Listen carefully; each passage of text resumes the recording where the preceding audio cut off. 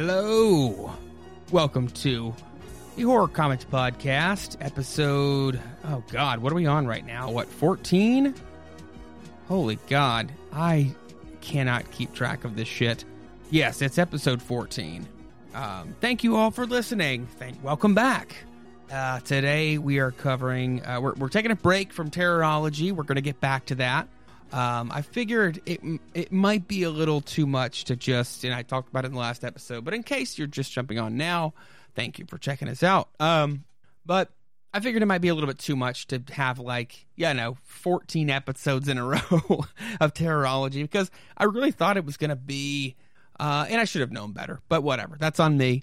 I really thought it might be a little bit more, compacted into each episode. But, I mean, they provide a lot of information there, and that's awesome. So that's on New England Comics Press for doing such a great job at, being very detailed there in that book. I highly recommend going to find those issues. I should have researched if they collect and sell those as a collected thing or as a separate or whatnot. But either way, if you're into horror comics history, go check out those books. And then they're featured in Tales Too Terrible to Tell. And it's about 11, I think 12, maybe. Now I can't remember off the top of my head how many issues they are. But they have like stories from old school pre-code horror comics, and then they have a history section within that book. That's what I'm talking about.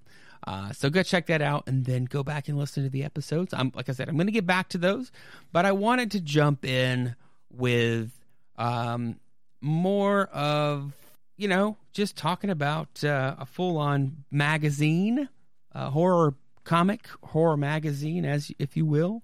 And today I will be talking about Eerie Publications Terror Tales, and this will be the July 1976 issue, because that's the first one that I owned. It's actually considered Volume 7, Number 3. How they decided their volumes, we'll get to that. But we've got some really... no, it's not my news, but I'm sharing the news. It's an EC Comics news story that I am very excited about it. And if you don't follow EC Comics on Instagram, I highly, highly recommend. I know Instagram sucks. It really does. It's owned by Facebook, so the algorithm is all fucked up. You're never going to see anything in any kind of chronological order. It's just thrown out there. But I did want to play something. It's a trailer for a podcast that I believe, if I understand correctly, it is a podcast recreation of stories from the Vault of Horror. And if you want to see the video, please, by all means, I suggest go see the video on EC. It's at EC Comics on Instagram. Go follow them, like everything they do, and watch this trailer. But I'm going to play the audio from it because I'm so excited about this. And since it is on Instagram, it's going to be two separate videos, so you might hear a little bit of rollover from the other video, but I'll switch over to the second half, I guess, of the trailer, and we'll go from there. But yes, so enjoy, because I'm so excited about this podcast. Hi, I'm Bill DeFries, and I am one of the directors of Pocket Universe Productions, and also the director of EC Comics' Vault of Horror. Yes, he dislikes hurting her, but humiliation is quite a motivator, isn't it? My name is Kevin Grevious. I'm the Vault Keeper for the Vault of Horror for Pocket Universe Productions. We made a conscious decision to take the 50s and 60s sensibility of the original comics and bring it into the 21st century. But we figured this made it more accessible to a modern audience and still appealed to the purists. Emeralds! Thousands upon thousands of dollars in emeralds! Our writers were Lance Roger Axt, also one of the producers of Pocket Universe Productions, and Butch D'Ambrosio, who used to work for Mad Magazine.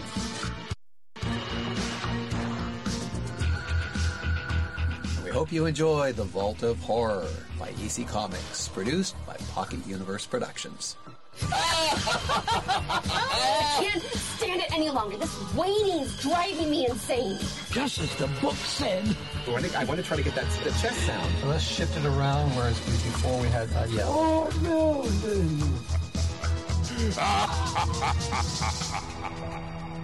So, yeah, like I said, it's cool because you're watching the voice actors behind the scenes. They're performing the parts and whatnot, and it just, I don't know. I didn't know this was happening, and then I saw this post by them, and I was like, oh my God, yes, absolutely, make this a podcast and get talented people to do it. So that's very exciting to me. I can't wait for that. That's going to be great. Yeah, so I'll, maybe I'll review it on this show. I'm not going to do like it's 5 out of 10 star, nothing like that, like giving it a rating. But maybe I'll just talk about it. I don't. Nothing against anybody that does do the kind of, point system or anything like that. But I don't know. I don't like thinking of things in those terms because I'm not good with those kind of things, honestly. But yeah, so we'll see how it goes because I'll definitely be there to listen to it at least and commentate on it. Okay, so today, like I said, we're talking about Terror Tales, and it is, I guess, number 3 from Volume 7. And like I said, we'll see how that all pans out as far as what volume means what. But this is the July 1976 issue, and the cover price here is $1.25. So that ain't just pennies. At the time, so they were definitely a little bit higher. So no, this is coming from Eerie Publications, and just a little bit of history on them. Now, they were obviously a publisher of black and white horror anthology comics in magazine form. They were less well-known and more downscale than the field's leader, Warren Publishing, who did Creepy, Eerie, Vampirella. This New York City-based company was one of several related publishing ventures run by comic book artist and 1970s magazine entrepreneur Myron Fass. Titles published under their 15 years of operation included Weird, Horror Tales, Terror Tales, Tales from the Tomb, Tales of Voodoo, and Witches' Tales. All of these magazines featured grisly, lurid color covers and did not feature advertisements, having the final page of a story on the back cover. Now, I can tell you for this issue, it does feature advertisements. Now, I don't know if that means in the sense that, like, maybe these are fake advertisements, because I'm telling you, like, there's... it's just... yeah, these are just not... These are ads that are... way over the top, and I'll get into them. I'll start off with that, actually. But we'll continue here. New material was mixed with reprints from 1950s pre-Comics Code horror comics. Writer and artist credits seldom appeared, but included Marvel Comics penciler and inkers Dick Ayers and Cheekstone, as well as Fass himself, with brother Irving Fass and Ezra Jackson serving as art directors. Mel Lenny initially, and then Golden Age of comic books producer Robert W. Farrell, had the title of publisher. Carl Burgos, creator of the Golden Age original Human Torch, was editor. He had created a short-lived character called Captain Marvel, no relation to either the old Fawcett Comics superhero nor the Marvel Captain Marvel, for Fass's MF Enterprises in 1966. Fass's business partner, Stanley Harris, left in 1976 after a falling out and formed Harris Publications, whose comic book arm published Vampirella and other former Warren properties. Now, the titles published again were Horror Tales, which had 27 issues between June of 1969 and February of 1979. Strange Galaxy, which had 4 issues between February of 1971 through August of 1971. Tales from the Crypt, which has no relation to the EC Comics book, but it had 1 issue in July of 1968. Tales from the Tomb, 33 issues from July of 1969 to February of 1975. Tales of Voodoo, which had 36 issues from November of 1968 through November of 1974. Terror Tales, which had 46 issues from March of 1969 to January of 1979. Terrors of Dracula, which had 9 issues from May of 1979 through September of 1981. Weird, which had 69 issues from January 1966 through November of 1981. Weird Worlds, which had 5 issues from December of 1970 to August of 1971. Witch's Tales, which had 34 issues from July of 1969 through February of 1975. So we're obviously here talking about Terror Tales, so we'll talk a little bit about that book's history, and then we can get into the book. Now, Terror Tales was the name of 2 publications, American publications. One was a pulp magazine of the weird menace genre of the 1930s, and one was a horror comic magazine of the 1960s and 70s. So Terror Tales was originally published by Popular Publications. The first issue was published in September of 1934. One of the most successful horror magazines, it was joined shortly afterwards in 1935 with its sister horror pulp, Horror Stories, also from the same publisher. Some of the writers whose work appeared in Terror Tales included E. Hoffman Price, Wayne Rogers, Wyatt Blassingame, who later wrote nonfiction books for children, Ray Cummings, Paul Ernst, Arthur Leo Zagat, and Arthur J. Burks. Rudolph Belarski provided several covers for the magazine, and Terror Tales ceased publication in March of 1941. The Horror Comics magazine, a later publication, also called Terror Tales, was a black and white horror comics magazine published by Eerie Publications. There were 46 issues from March of 1969 to January of 1979. Terror Tales followed many of the conventions of the horror comic genre, such as the use of scantily clad damsel in distress covers. Now, there's not a lot of information there, but you can find, if you Google Terror Tales 1969, you can find a list of, or it's a website rather, that has it looks like all of the covers in high definition. And the website looks like it's monsterbrains.blogspot.com. That's the link in Google. It's like the 5th link you find. I don't know what else is on this blog, so I'm not responsible for what you come across because I didn't go any further than that. But it's nice to see all the covers. I'm sure you could just click images and see as well. But like it said before, not a lot of credit was given to the artists or the writers even. It was just kind of put out because they didn't think, at the time of this being released, they were just selling books. They didn't think anything about, the fame or the name of the people involved, really. The artists would sometimes secretly sign it and hide their signature here and there. Back before it was like, no, the people want to know the artist, people want to know the writer. So, yeah. But so that's kind of the downfall. That's one of the downfalls of a lot of these kind of books, is the ambiguity of the team. You can usually find the artists in some way or fashion, but a lot of times if you don't know who the writer or artists are, it all just kind of falls on the publisher, which sometimes they wrote the stuff. They generally didn't draw it, but these days that's all we can kind of lean on for credit. But anyway, here's hoping we'll find out all the information we need to know about who created these wonderful stories and whatnot. And, maybe we'll get that. So anyway, we're going to go on to Terror Tales. I guess we're going to call this number 3, Volume 7. Again, don't know how they separated the volumes, but we have an amazing cover here.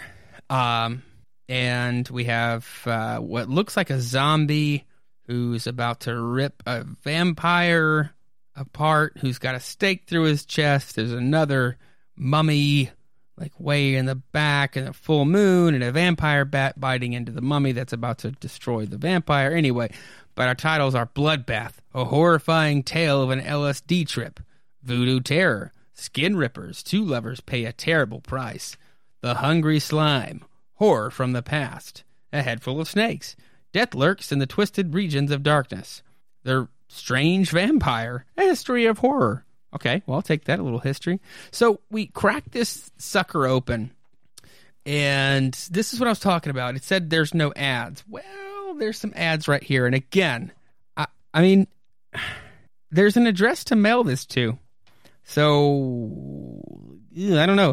That's very telling. So here we go. What are we advertising here in these magazines? First of all, okay, we start off, we've got a calendar bank. Forces you to save, and it's only $3.95. It's coin operated. We still have those, you know. You pop your coin in, and it keeps count of it for you. But this has the day and you know, the date on like a little counter. So that's innocent enough, right? That's good. Good motive. Okay. Next ad is got a pistol, a real photo of a pistol on it, and it's Colt 45, 22 caliber, pellet firing, Stinger automatic, 50 to 22 caliber pellets free, only $1.69. Looks and feels like a real Colt 45 automatic, fully 6 inches long, 4 inches high. They supply a free supply of targets, a bunch 50 reusable 22 caliber pellets, money back if not satisfied. So yeah, $1.69 plus 50 cents for postage and handling. Not sold in New York City, which is still the case. So, you know, you could get a pellet gun through, and there's another ad for a pellet gun that I won't go into. It's the same kind of deal. It's just a different type of gun. But you could just order a pellet gun if you were a child, through, you know, a comic book. So I'm no, you know, anti-gun type of person. I'm a gun owner. I like going out and firing a gun at some targets and, you know, out in the country, as it were. And, you know, I it's a fun sport. I have no desire to ever use that on a person or really even an animal for that matter. But, you know, it's a fun thing to go out and do in a safe environment with some targets and legally own it. But, you know, it's just interesting that you could just order. Granted, this isn't some kind of assault rifle, but still, it's pellets through a comic book. The next thing is a jackpot bank, and it's kind of like a, you know, it's like a blackjack machine, like a little machine. You pull like a, you know, teaching little kids to gamble, I guess.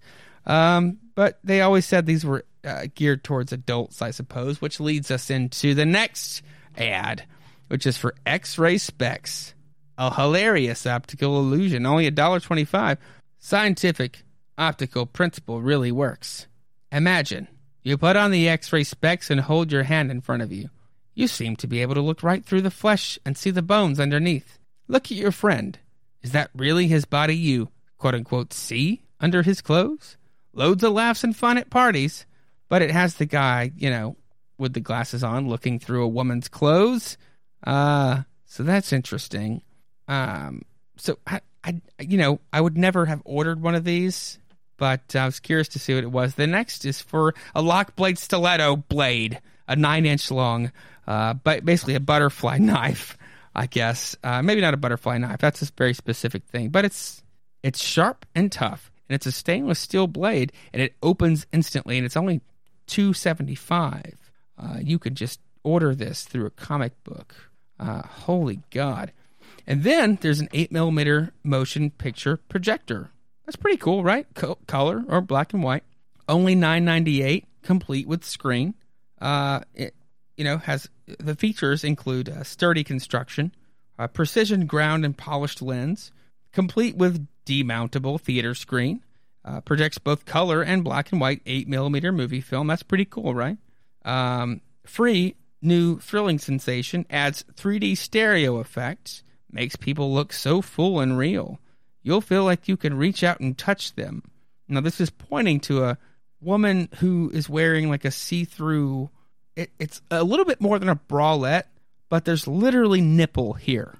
It's just very voluptuous breasts, and she's wearing a full-on like it's basically the I Dream of Jeannie outfit if it were completely transparent.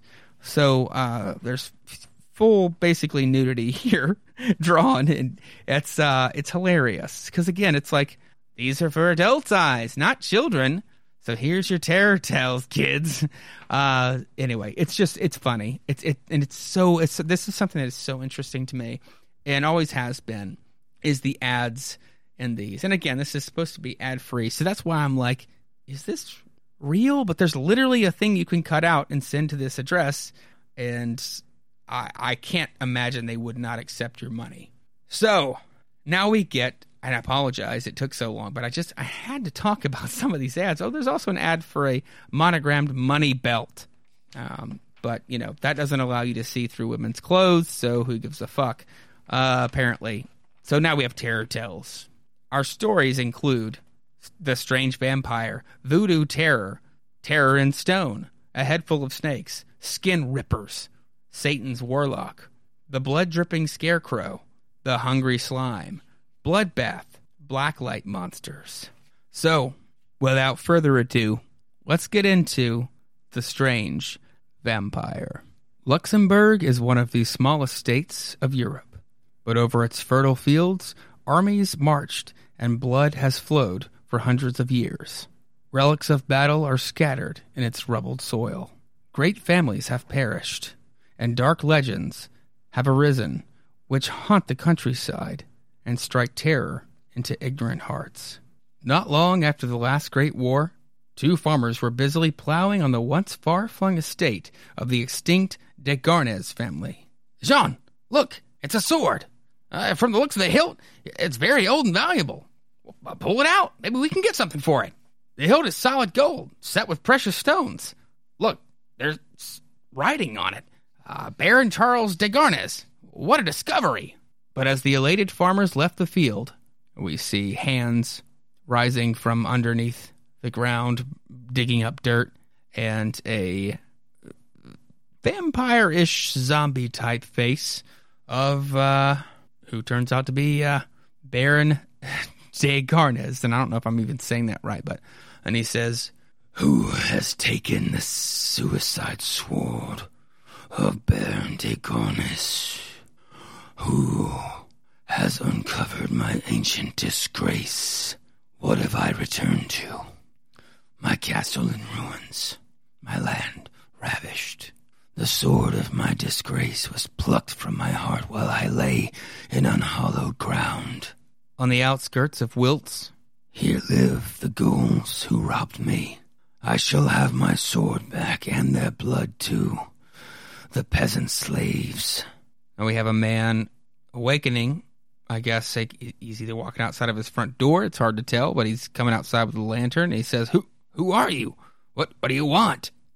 Baron de Garnes says, "You swine. I am Baron Charles de Garnes.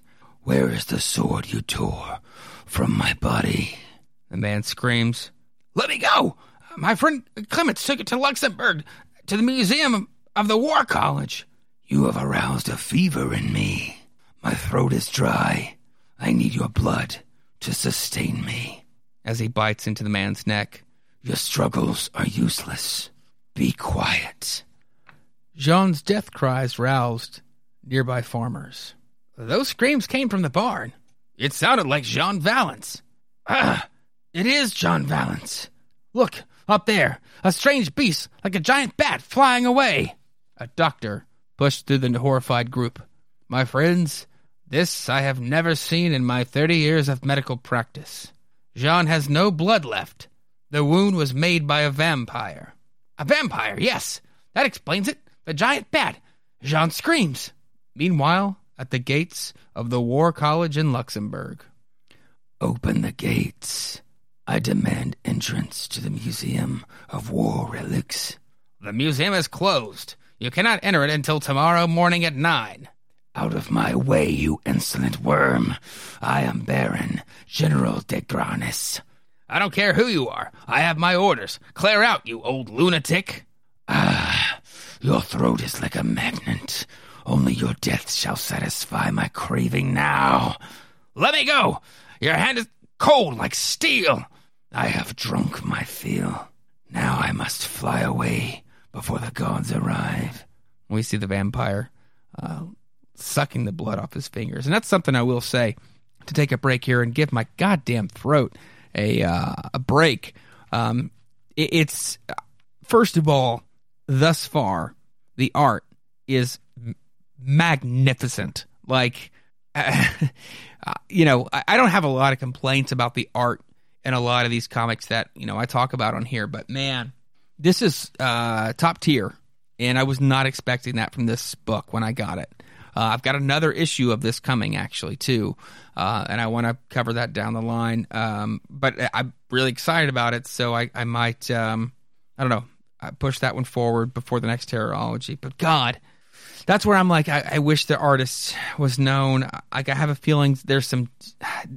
this isn't Steve Ditko, but there's panels that remind me of some of his stuff. But the detail of blood, again, it's black and white, so it's all black lines and whatnot. So the detail of blood is not.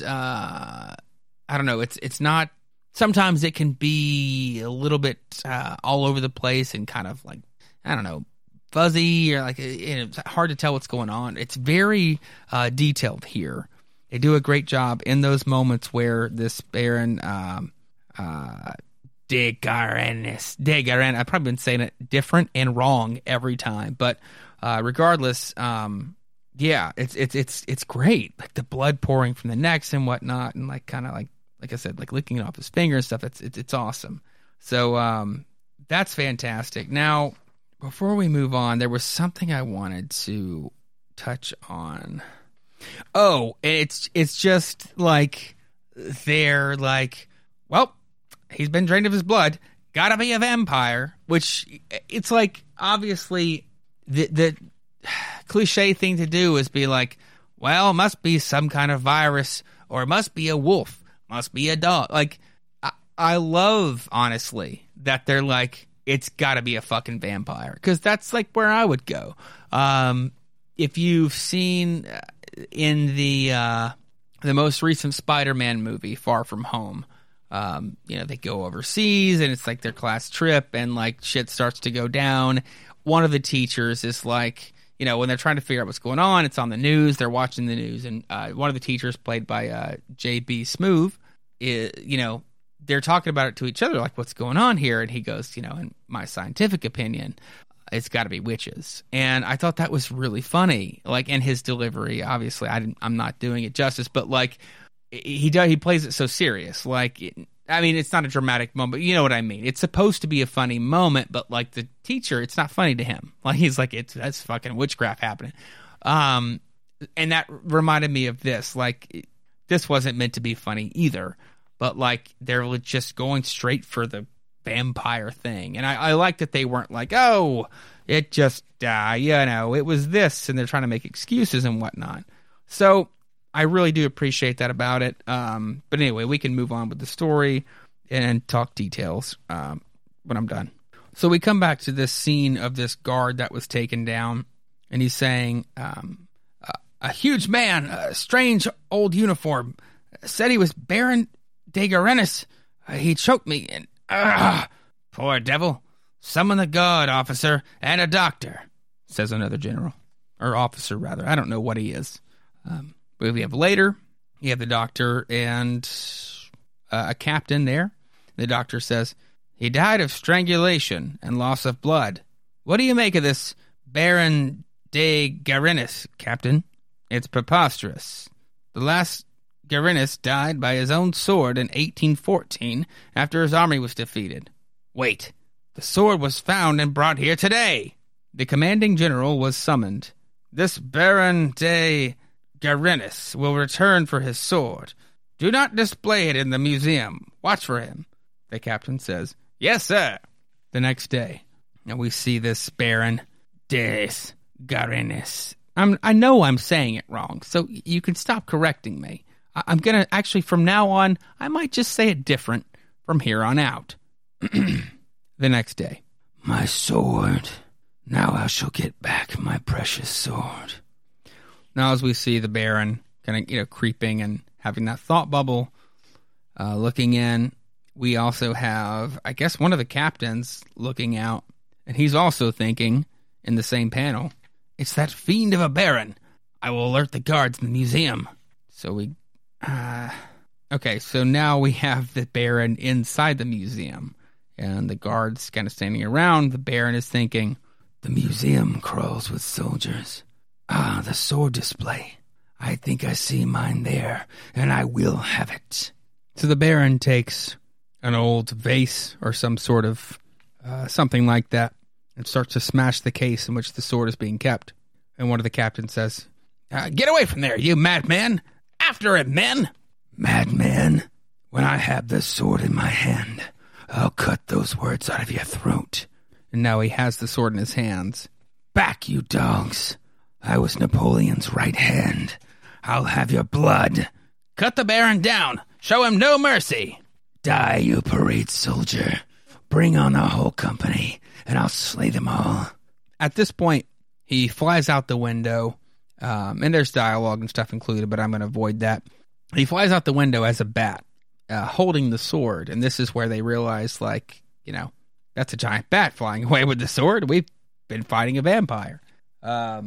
So they reach out to this captain.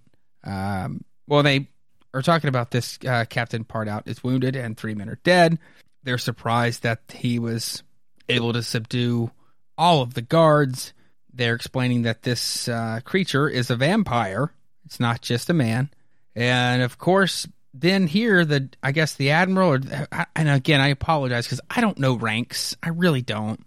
But whoever this person who's more in charge, when he's told it's a vampire, he's like, dismiss your men, I'm calling a staff meeting instantly.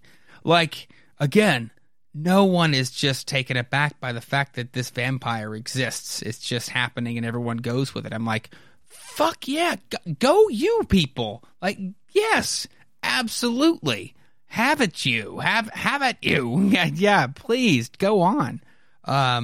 So they have more conversations. Now you have a captain coming to the general. He says, General, there's a man outside.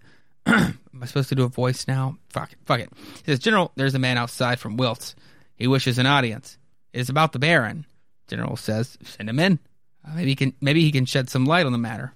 So I guess we're moving forward a little bit in time, and he says, and your friend was killed in the same manner? A large bat was seen to fly away after his death. And he says, oui, mon general. I wish we had never found this accursed sword. It's that sword he's after, which is funny that to just randomly put some of it in French, I guess to remind us that this is supposed to be French and I was supposed to be doing a French accent and I failed you. I apologize. Just let the Mandela effect tell you that I did a French accent perfectly originally, but now it was changed because Mandela effect. You remember that I did it that way, but now I'm not. And you remember that I never talked about the Mandela effect, and now I am. It's all part of the plan. Anyway, an hour later. Gentlemen, research tells me that only a sword thrust through the heart will kill this vampire. His sword. Then someone must be found to duel with this superhuman creature. I have it. Colonel Mazel, the fencing master. Now we meet face to face with this Colonel Mazel, who's just paraded in. This is your enemy, Colonel Mazel. History shows he was a great swordsman and as strong as a lion. I can only offer my life. I will kill this beast or die trying. And of course, this guy has got a Neville Sinclair mustache from, the highest peaks of heaven. Now they hand him the sword that, of course, belongs to, the General de Garenesa. But he says, here is his sword. May you bury it deep in his heart. I am ready, General. I will drive my Mercedes-Benz to the ruins on his castle near Wiltz. He didn't say Mercedes-Benz. I added that. Meanwhile, we see the vampire. I have been tricked. This is not my sword. I will go back to the museum. What is that I hear?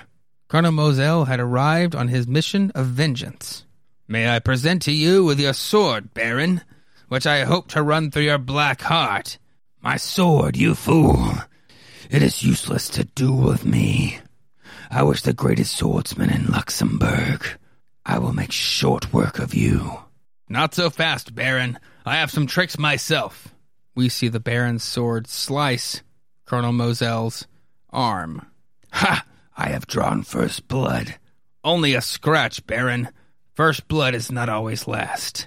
Now we see other soldiers gathering. A battle of giants! But the Baron has the upper hand, another soldier says. Colonel Moselle is weakening. How long can this savage fight last? As they continue. You dog! How dare you duel with Baron de Garennes? Say your prayers. Not while there is strength in my arms. Suddenly, with lightning swiftness, the tide of battle turned. Back, you hell-fiend! The advantage is mine! Hellas, I am disarmed. And surely enough, we see the colonel knock the sword out of the Baron's hand. Return to your grave and may your bones rot. And he stabs him right through the torso. And as we see Baron de Garennes and his corpse start to rot and just disappear into dust, we've got some off-panel soldiers saying, Colonel Moselle, you were magnificent. You dueled with the devil himself and conquered. Look, his face is shriveling away to dust.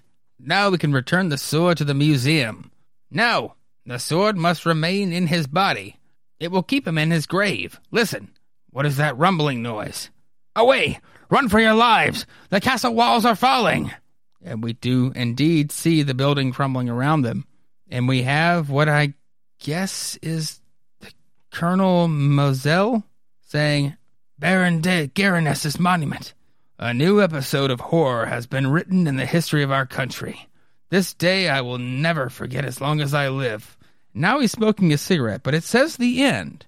So I don't know if they were crumbled and they all died from this or if they survived it. And he's just saying, I'll never forget, but that's how the story ends. I thought for sure he was crumbling this building, atop them to take them down as his final revenge. But it doesn't seem like it because you kind of just see the soldiers standing around with their hands on their hips there, looking at the wreckage. So I guess, in the end, the humans won. So I'll say, I've already talked about how great the art is, and it carries out, throughout the entire story, and it's fantastic. The story itself, I was very surprised at how, and maybe I'm just used to digging into some of these I don't know, DC, The Horrors of Mystery House, those kind of titles where it's gonna be really nothing. And that's fine. I enjoy those as well. But this one got really detailed on the history and the characters involved and, moving the story along. And I was very surprised when I first read this at how deep it got there. And they moved it along to the right person to fight this. And it wasn't just some random, being you know what? Actually, if we think that maybe we could will this demon away, it will disappear. It wasn't any of that shit. They actually brought on a swordsman. They already had the sword of this deceased, of the I guess ghost or demon or whatever that was coming back. They used that sword to fight it and ram it through its heart. It had I don't know. The story made sense to me, and that's for me at least a win. So I actually really, really liked this a lot, especially for what it was. This is not an average, it's not like a haunted house story or anything like that. So I was very, very happy with this. I think, and some of these are better than others. Sorry, I was teaching my son because he kept pointing at a book. It's Hey Diddle Diddle, the whole cow jumped over the moon thing. He was pointing at the cow's udders, and he was like, "Those cow boobies, cow boobies. I'm like, dude, they're udders. They're called udders. That's where the baby cows drink from. He was like, cow boobies. Yeah, but they're called udders. Anyway, that's been really rammed into my vocabulary lately. So anyway, yeah, some are better than other stories, but yeah, overall, like, I'm actually pretty like stoked about this book in general, and I'm ready to get that other issue. And again, I don't know what number that next issue is. It could be way down the line. It could technically, the way that they're voluming things out here, it could be volume 48 for all I know.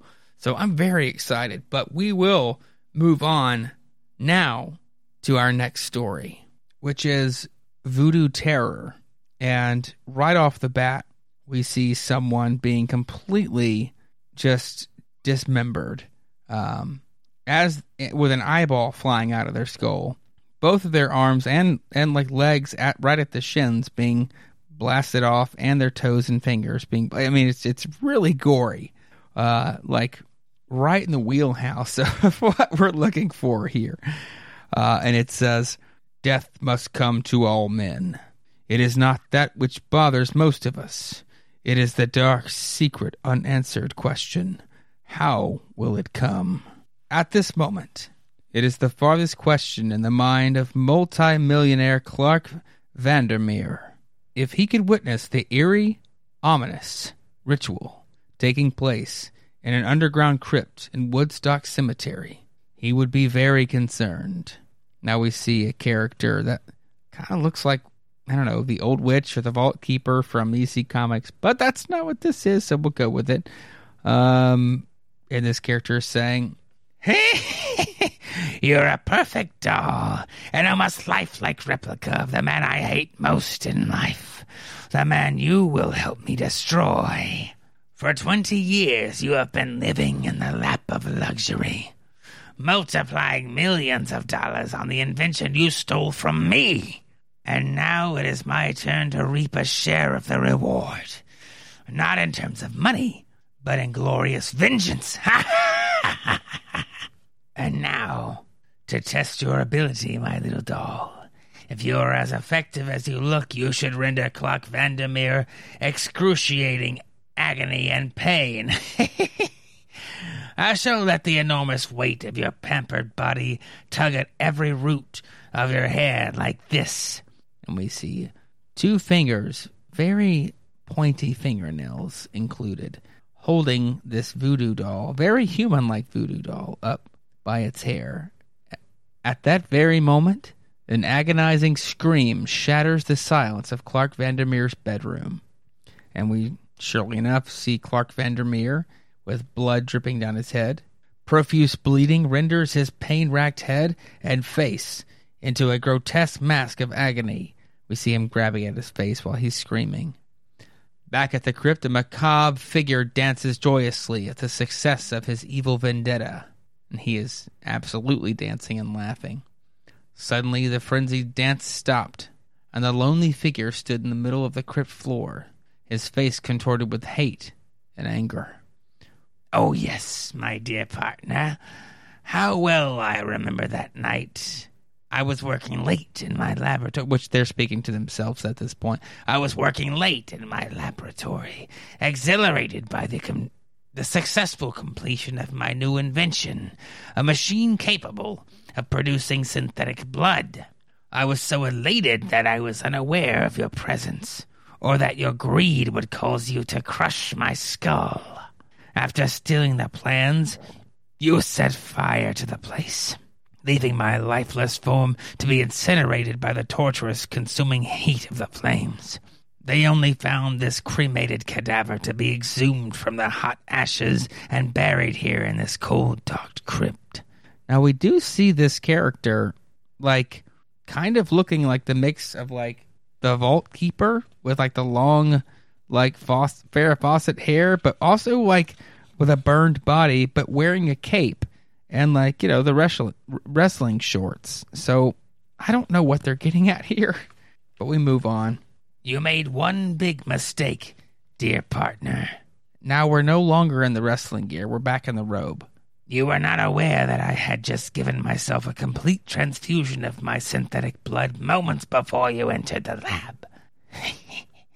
Synthetic blood that has the miraculous ability to restore life after our body lies dormant in its grave for 20 years.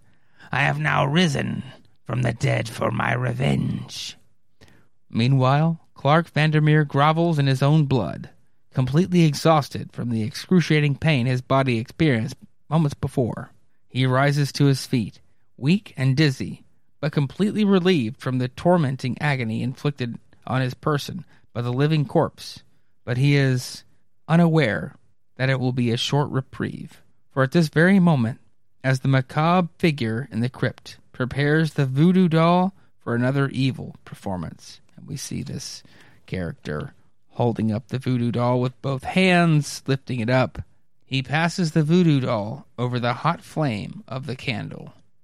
Clark Vandermeer's already tormented body writhes with the impact of the sudden agonizing burning sensation that sears his clothing and incinerates his living flesh.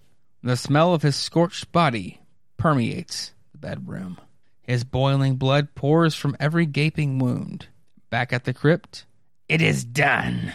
You left my lifeless form on the laboratory floor to burn. Now you know how it feels. How does it feel, Clark Vandermeer? And now, for the coup de grace, and my complete revenge shall be realized. In a sense, what I'm about to do is an act of mercy. I shall put you out of your misery once and for all. After placing the voodoo doll on the mantel, the weird figure reaches into a dark corner of the crypt, from which he brings forth a huge meat cleaver. He raises it over his head, and in a sudden furious frenzy, hacks away at the little voodoo doll. And Clark Vandermeer's already mutilated body responds with an agonizing scream as his left arm is torn from his body. Now, before we move to the next page, this is legitimately like what you think of for horror comics like pre-Code or like going around the Code as a magazine. Like, this is what you imagine. So he chops the arm off of it, and like you're literally seeing this mutilated body of this guy and the arm just being ripped from its body. And then we move to the next page, which I don't know, the text, the word, or I guess the narration describes it perfectly. And this guy's screaming. There's blood going everywhere. Again, it's black and white, but still. Within minutes, the body of Clark Vandermeer is an unrecognizable heap of mutilated flesh and crushed bones lying in a massive pool of blood in the middle of his bedroom floor. And legitimately can't tell what this is supposed to be. There's just chunks of body. You see a spinal column. You see what looks like a part of a severed leg and an arm, and there's an eyeball. Big pool of blood. Very graphic, which is like, again, that's what we're looking for here. Back in the crypt. It is done. I can now leave this cold tomb, for there is much work for me to do. I must right the horrible wrong that has been done. For whoever received a transfusion of my synthetic blood within the last 20 years and since have passed away will soon be stirring in their graves, and perhaps like me, rising from the dead. They must be stopped before it's too late.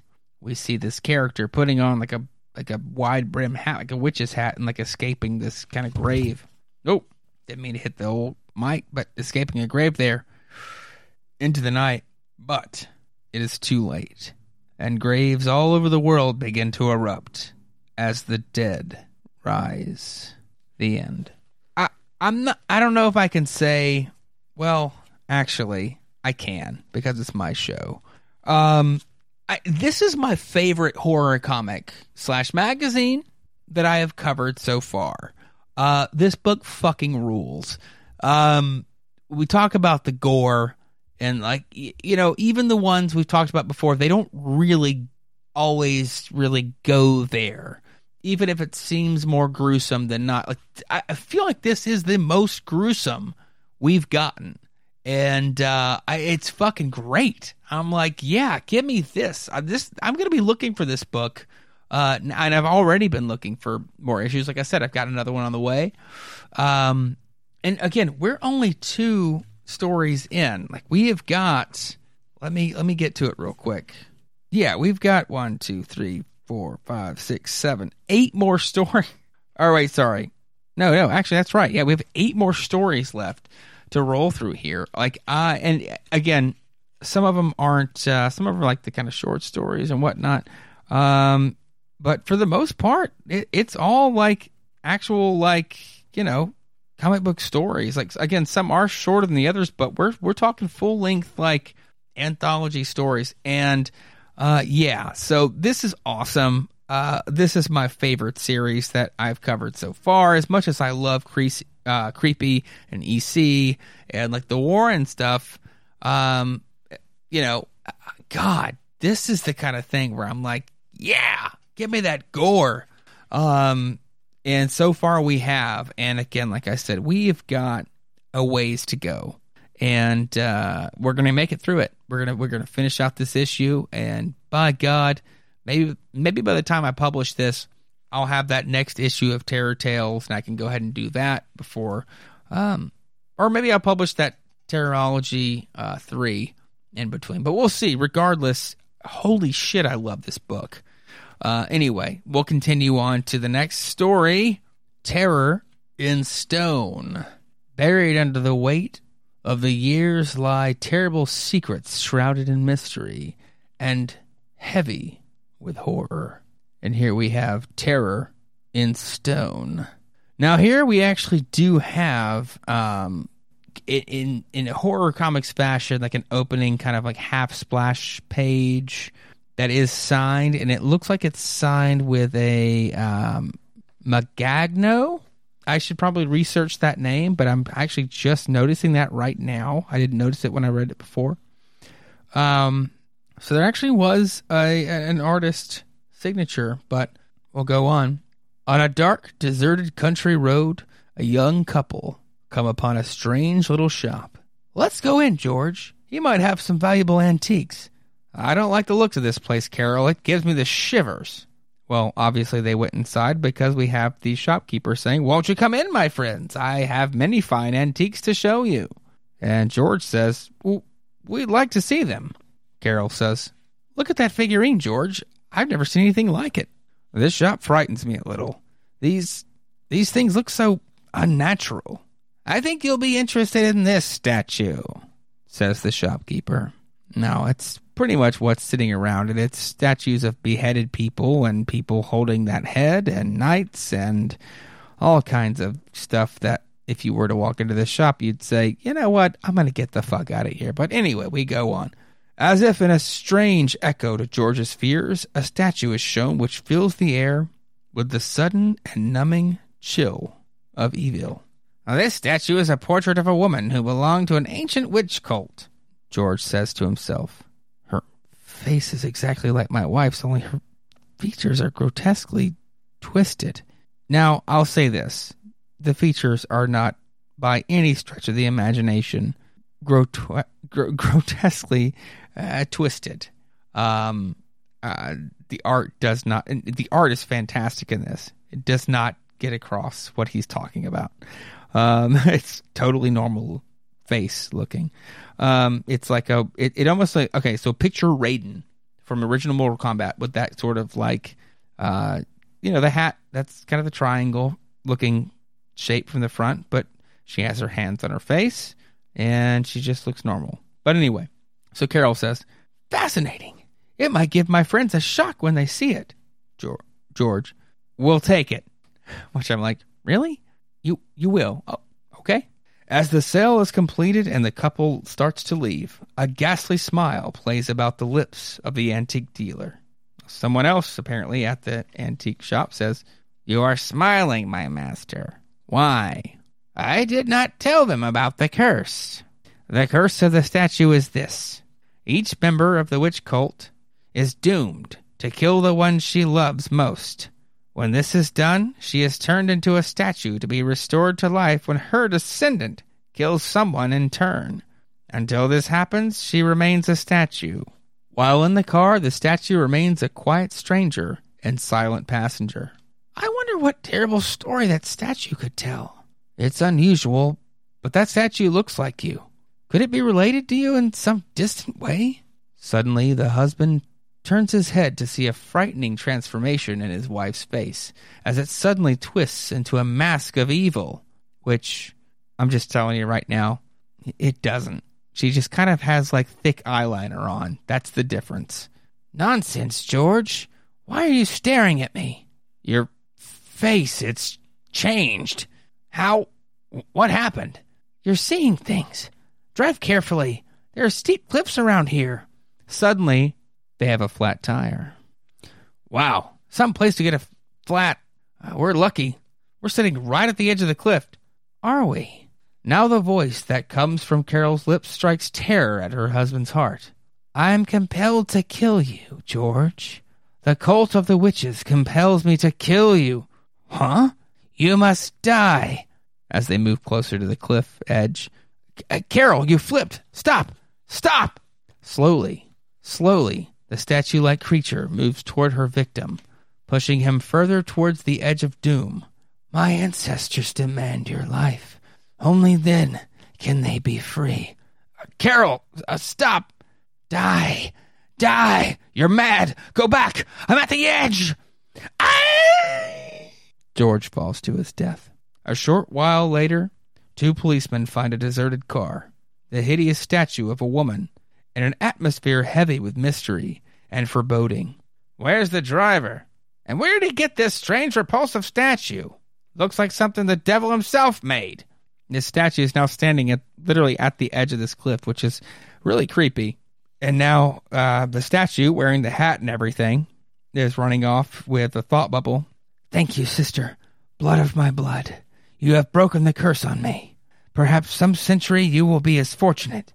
Now I am free. Free! Free! And there is no one left to tell the tale of the curse. Only a broken body and a weird, silent statue. Now we see the police officers shining their flashlight down on the body of George on the cliffs below, bleeding and dead. There's the driver. What a fall. Wonder how he got there. The end. So like I said, this is one of the shorter stories, but even so, still gruesome, still dark, and, very malevolent, and you still get some of that violence there with, it's not super gory with the broken body there of George at the end, but, you get a little bit of blood, and it's just more of a short story, like a dark tale. Not much to it, but the art is great. The art's very consistent throughout this book, at least up to this point. And any hiccups we will talk about as we go on. But yeah, fantastic looking. And, just, again, not much to this. Just kind of a eerie little dark tale, very Twilight Zone-ish or, whatever. Again, I guess it's not really Tales from the Crypt-ish, but it is super Twilight Zone-y, like where there's not really much logic to it. It's just the statue and trading off. And like that's kind of a creepy little deal. I will say the art did not do a great job in the sense of depicting that the statue was grotesque looking, because it's not. It literally just pretty much looks like the wife, I guess. Very strange how that didn't come across, but it is what it is. That's a nitpick, I guess. But yeah, other than that, still enjoying the book as we go, and we'll move on to the next story. That story is A Head Full of Snakes. A little behind the scenes here, there might even be a quality shift in that it might be audible to you. I've actually upgraded a little bit of my equipment since if you haven't seen on Twitter, I have had a hard time getting around to being able to just record this podcast in segments. Like it's fucking stupid how my kid's not in school right now. I stay at home with him or not, whatever, take him to do activities and meet up with friends and all that kind of stuff. Our on top of a myriad of other things that I do among, between the other podcasts and between, just everyday responsibilities. And it has been fucking nuts lately. Like just being able to come up here and sit down for 15 minutes to record for this podcast. So again, I just want to apologize that it's taken so long for this to get here, but good God, I will not be brought down. So we're going to go ahead and continue here and see how far we can get tonight. But we do have a head full of snakes. Four saw the legendary face of unutterable doom, and each one met a fate too horrible to describe. But one among them was the true ghoul from beyond. All of us were scientists. Hugo Hoff, Richard Dare, and I, Jack Kroll Vivian, made a charming and very efficient fourth. We had traveled for months into impenetrable jungle, and now we saw it. Look, it's true then. The lost city of Ilium. The land of the gods. We've found it. I threw a grenade into the closed corridor, allowing them to enter the temple. With a big explosion, they all hide behind a rock. Look, you've opened up some sort of passageway inside. Careful, everyone. Just stay close to each other. Moments later, can you make out what it is? I don't see it too clearly in this gloom. Now we're coming upon what looks like a skull with a bunch of snakes coming out of it, and among other artifacts, and something that looks like the Grim Reaper. And then you have a female, who I guess he didn't feel the need to name in the beginning, but we'll get there. She screams. I guess that's her role. She's there to scream. As she screams and says, "Look, look!" And the snakes are moving. The skull has eyes in it, in the sockets. The sight of that horrible, monstrous face filled me with the dread that froze the blood in my veins. Suddenly, I was slowly becoming paralyzed. We're turning to stone. I've got to destroy that head. Now, I'm not sure who, but we see someone's hand throw a rock at this skull. And they say, "Back to whatever evil place you were spawned from." How we got back outside, I'll never know. But later, whoever this female character is says, "I'll never forget that face. Never. It was a nightmare." And we see Richard, who started to look pretty strange, says, "The head of Medusa. Ancient legend said it turned its onlookers to stone."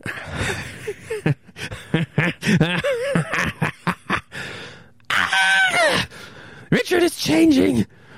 Oh, he's turning into that horrible creature. Don't be afraid, mortal. Let me touch that lovely pulsating neck of yours. It got Viv.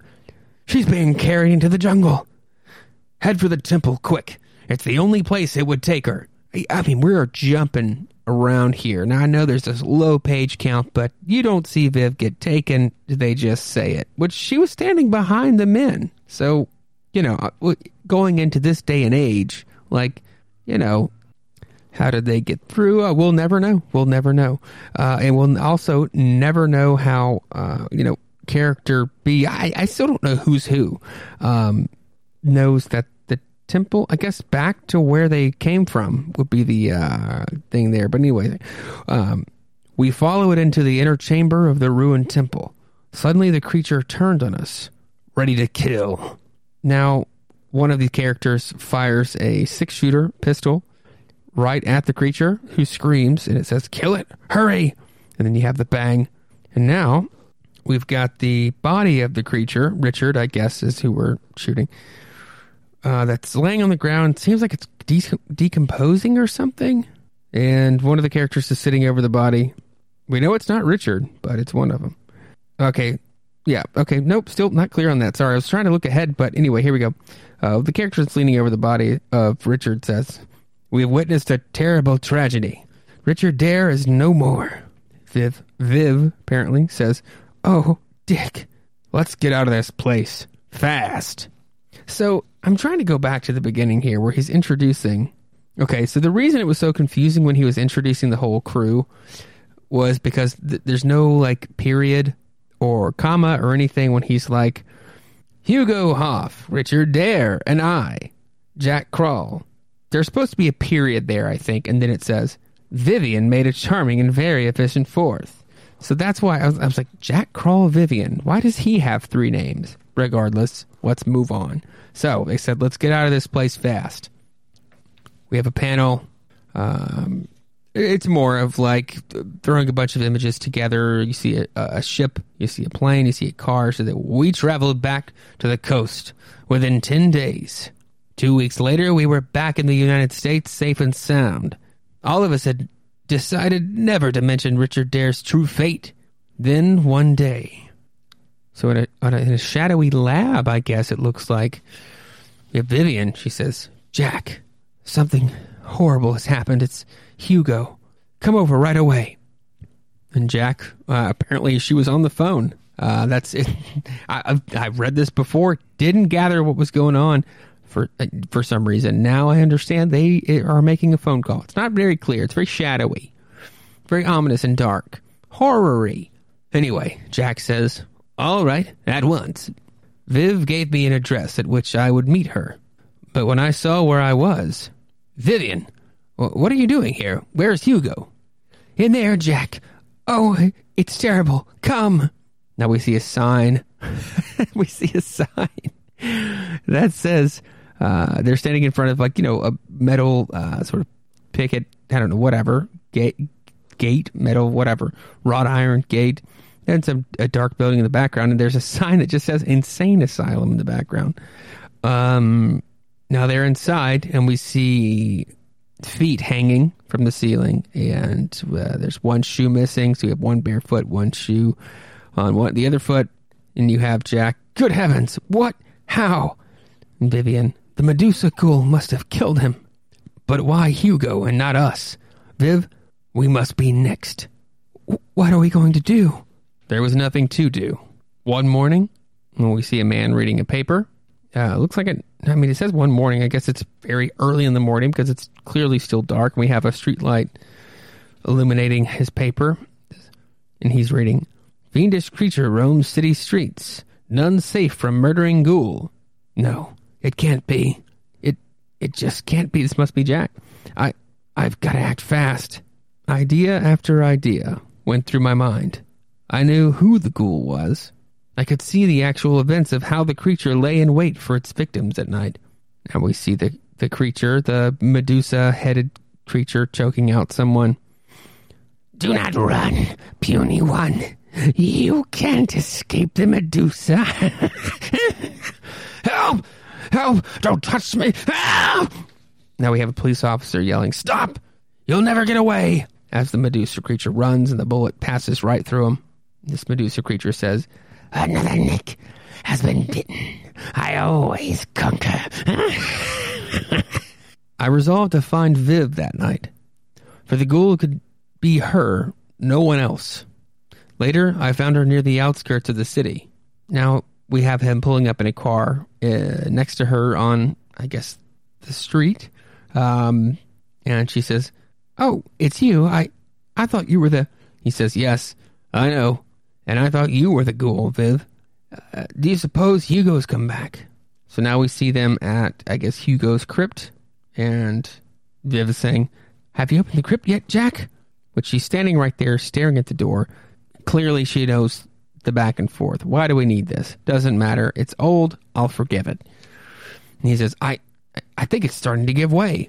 You could maybe, I don't know, push or help a little bit. Maybe push some weight onto it. No offense, Viv. But that's just me script doctoring. Now they're inside the crypt. And he's trying to pry open the coffin. Viv says, Oh, now, she says, Can I help? Perhaps if you use that crowbar, it might wedge it open. I mean, that's what he's already doing. Anyway, he says, No, it's moving. One more heave and I'll... And then we have the Medusa pop up laughing out of the coffin. And Jack says, You! But why did you wait so long to reveal yourself to me? Because it would be absolutely private here. So nice and quiet. So completely perfect for death. The evil horror sprang at me. I sprang back and grabbed the nearest thing at hand, the sharp-pointed crowbar. You forgot one thing. This crowbar. Now he stabs Medusa right through the heart. And as he's running away, he says, it's dead.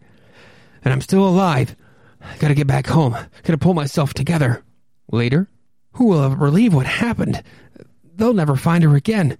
But why am I so weak? So very weak. My face seems to be getting numb. No one I've ever felt so bad. Then it suddenly dawned upon me that there was only one type of mortal who can change back and forth into a creature at will. Now you understand? No. Don't look at me. My story is finished. What? You would still like to see my face? Then gaze upon me, for I am the true ghoul.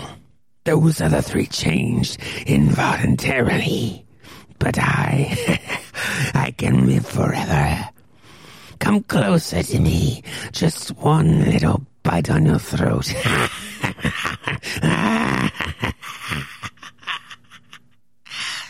So, there's a couple of things. I mentioned with the phone call, which that doesn't matter, but when they go in to crack open the coffin, the art here is so confusing because you don't, other guess than when he's running away, you don't get that, like, Vivian changed into Medusa to, like, I don't know.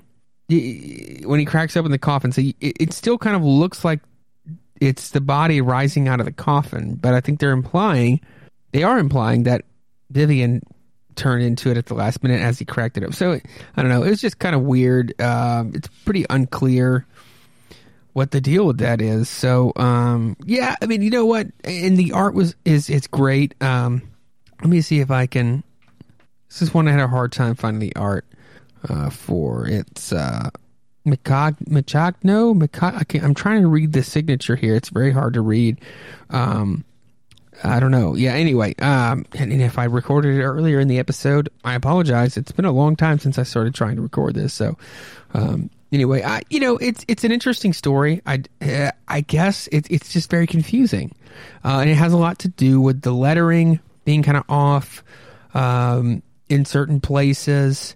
There are words that are even misspelled. Just a couple. It's not that huge of a deal, but and again, right there at the end, with the art not being clear, that Vivian is turning into this creature. And before you saw Hugo, or no, it was Dare. Who was it? Who was the first person? And they actually say his name finally as he dies, but they're just unclear about what character is which. They all look the same, so it's just kind of hard to like tell, who's who. Richard Dare is the one that that died, I guess, first. Anyway, yeah, he died first. And then from there, I don't, it's not clear on who's who. So that's one problem with this issue.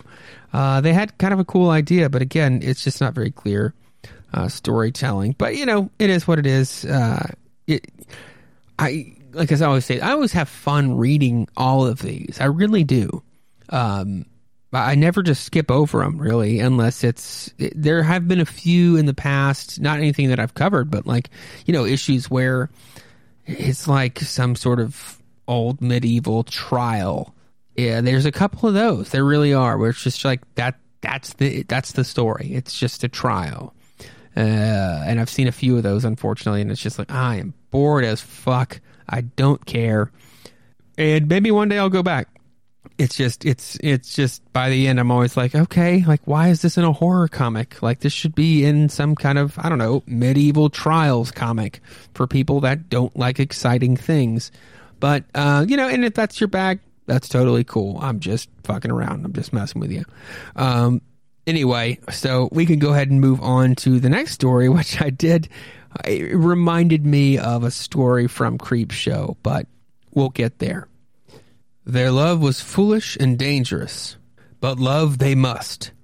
Even at the risk of a horrible death, terror came, and the lovers paid a terrible price for ecstasy. But in the end, they were avenged by the monster crabs, skin rippers. The year 1703, on Tortuga, an English colony, a criminal is being horribly executed.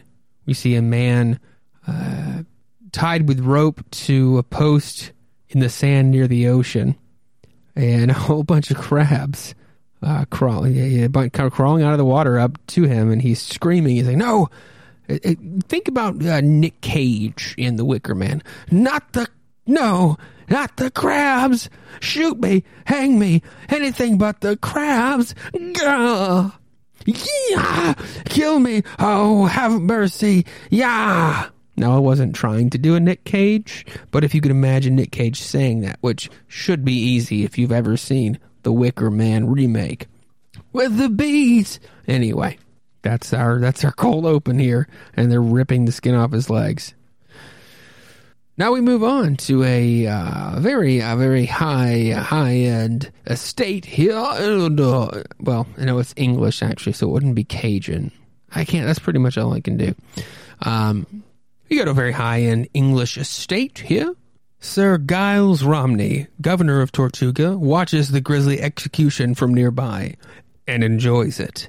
And as we hear the screams in the background, he says, "A tough rogue, that one. But his pirate friends will remember those screams and hate me for it." Now a younger lad standing nearby says, "Yes, Sir Giles, but why not kill him now? His screams sicken your wife." "Nay, let the rogue die slowly. As for Damaris, she is young and tender, and knows nothing of such things. But she will learn. To rule, one must be hard at times."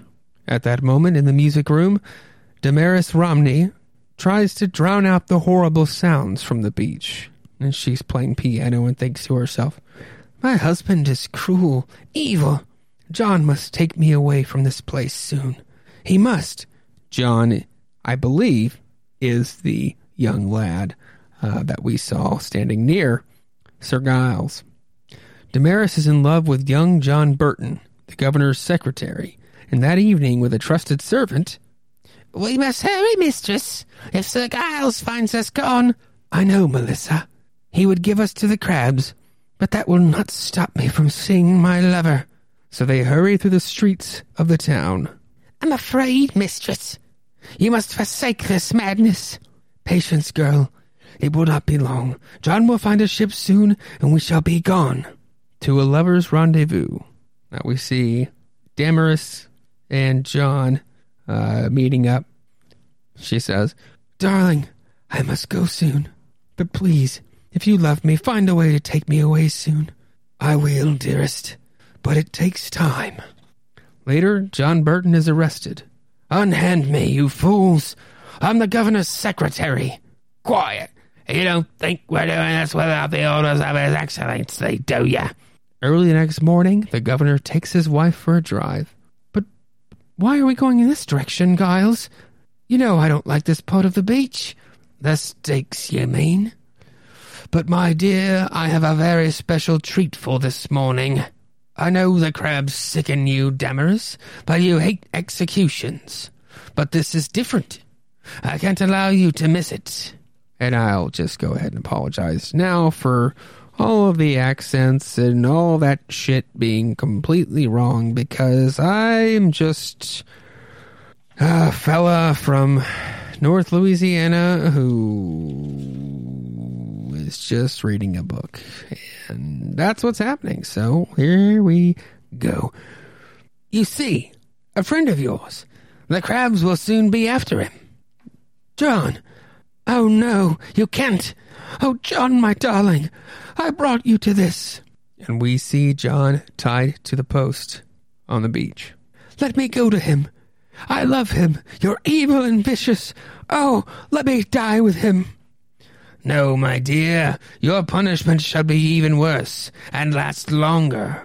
And then we see the crabs all over John, picking at his shoulder and through his chest and whatnot as he screams, "I curse you, Sir Giles. Evil be your fate. The crabs are tearing at me." The next day, as the servant girl hastens to arrange a rendezvous, two soldiers come upon her. "Just a minute, you," she thinks to herself.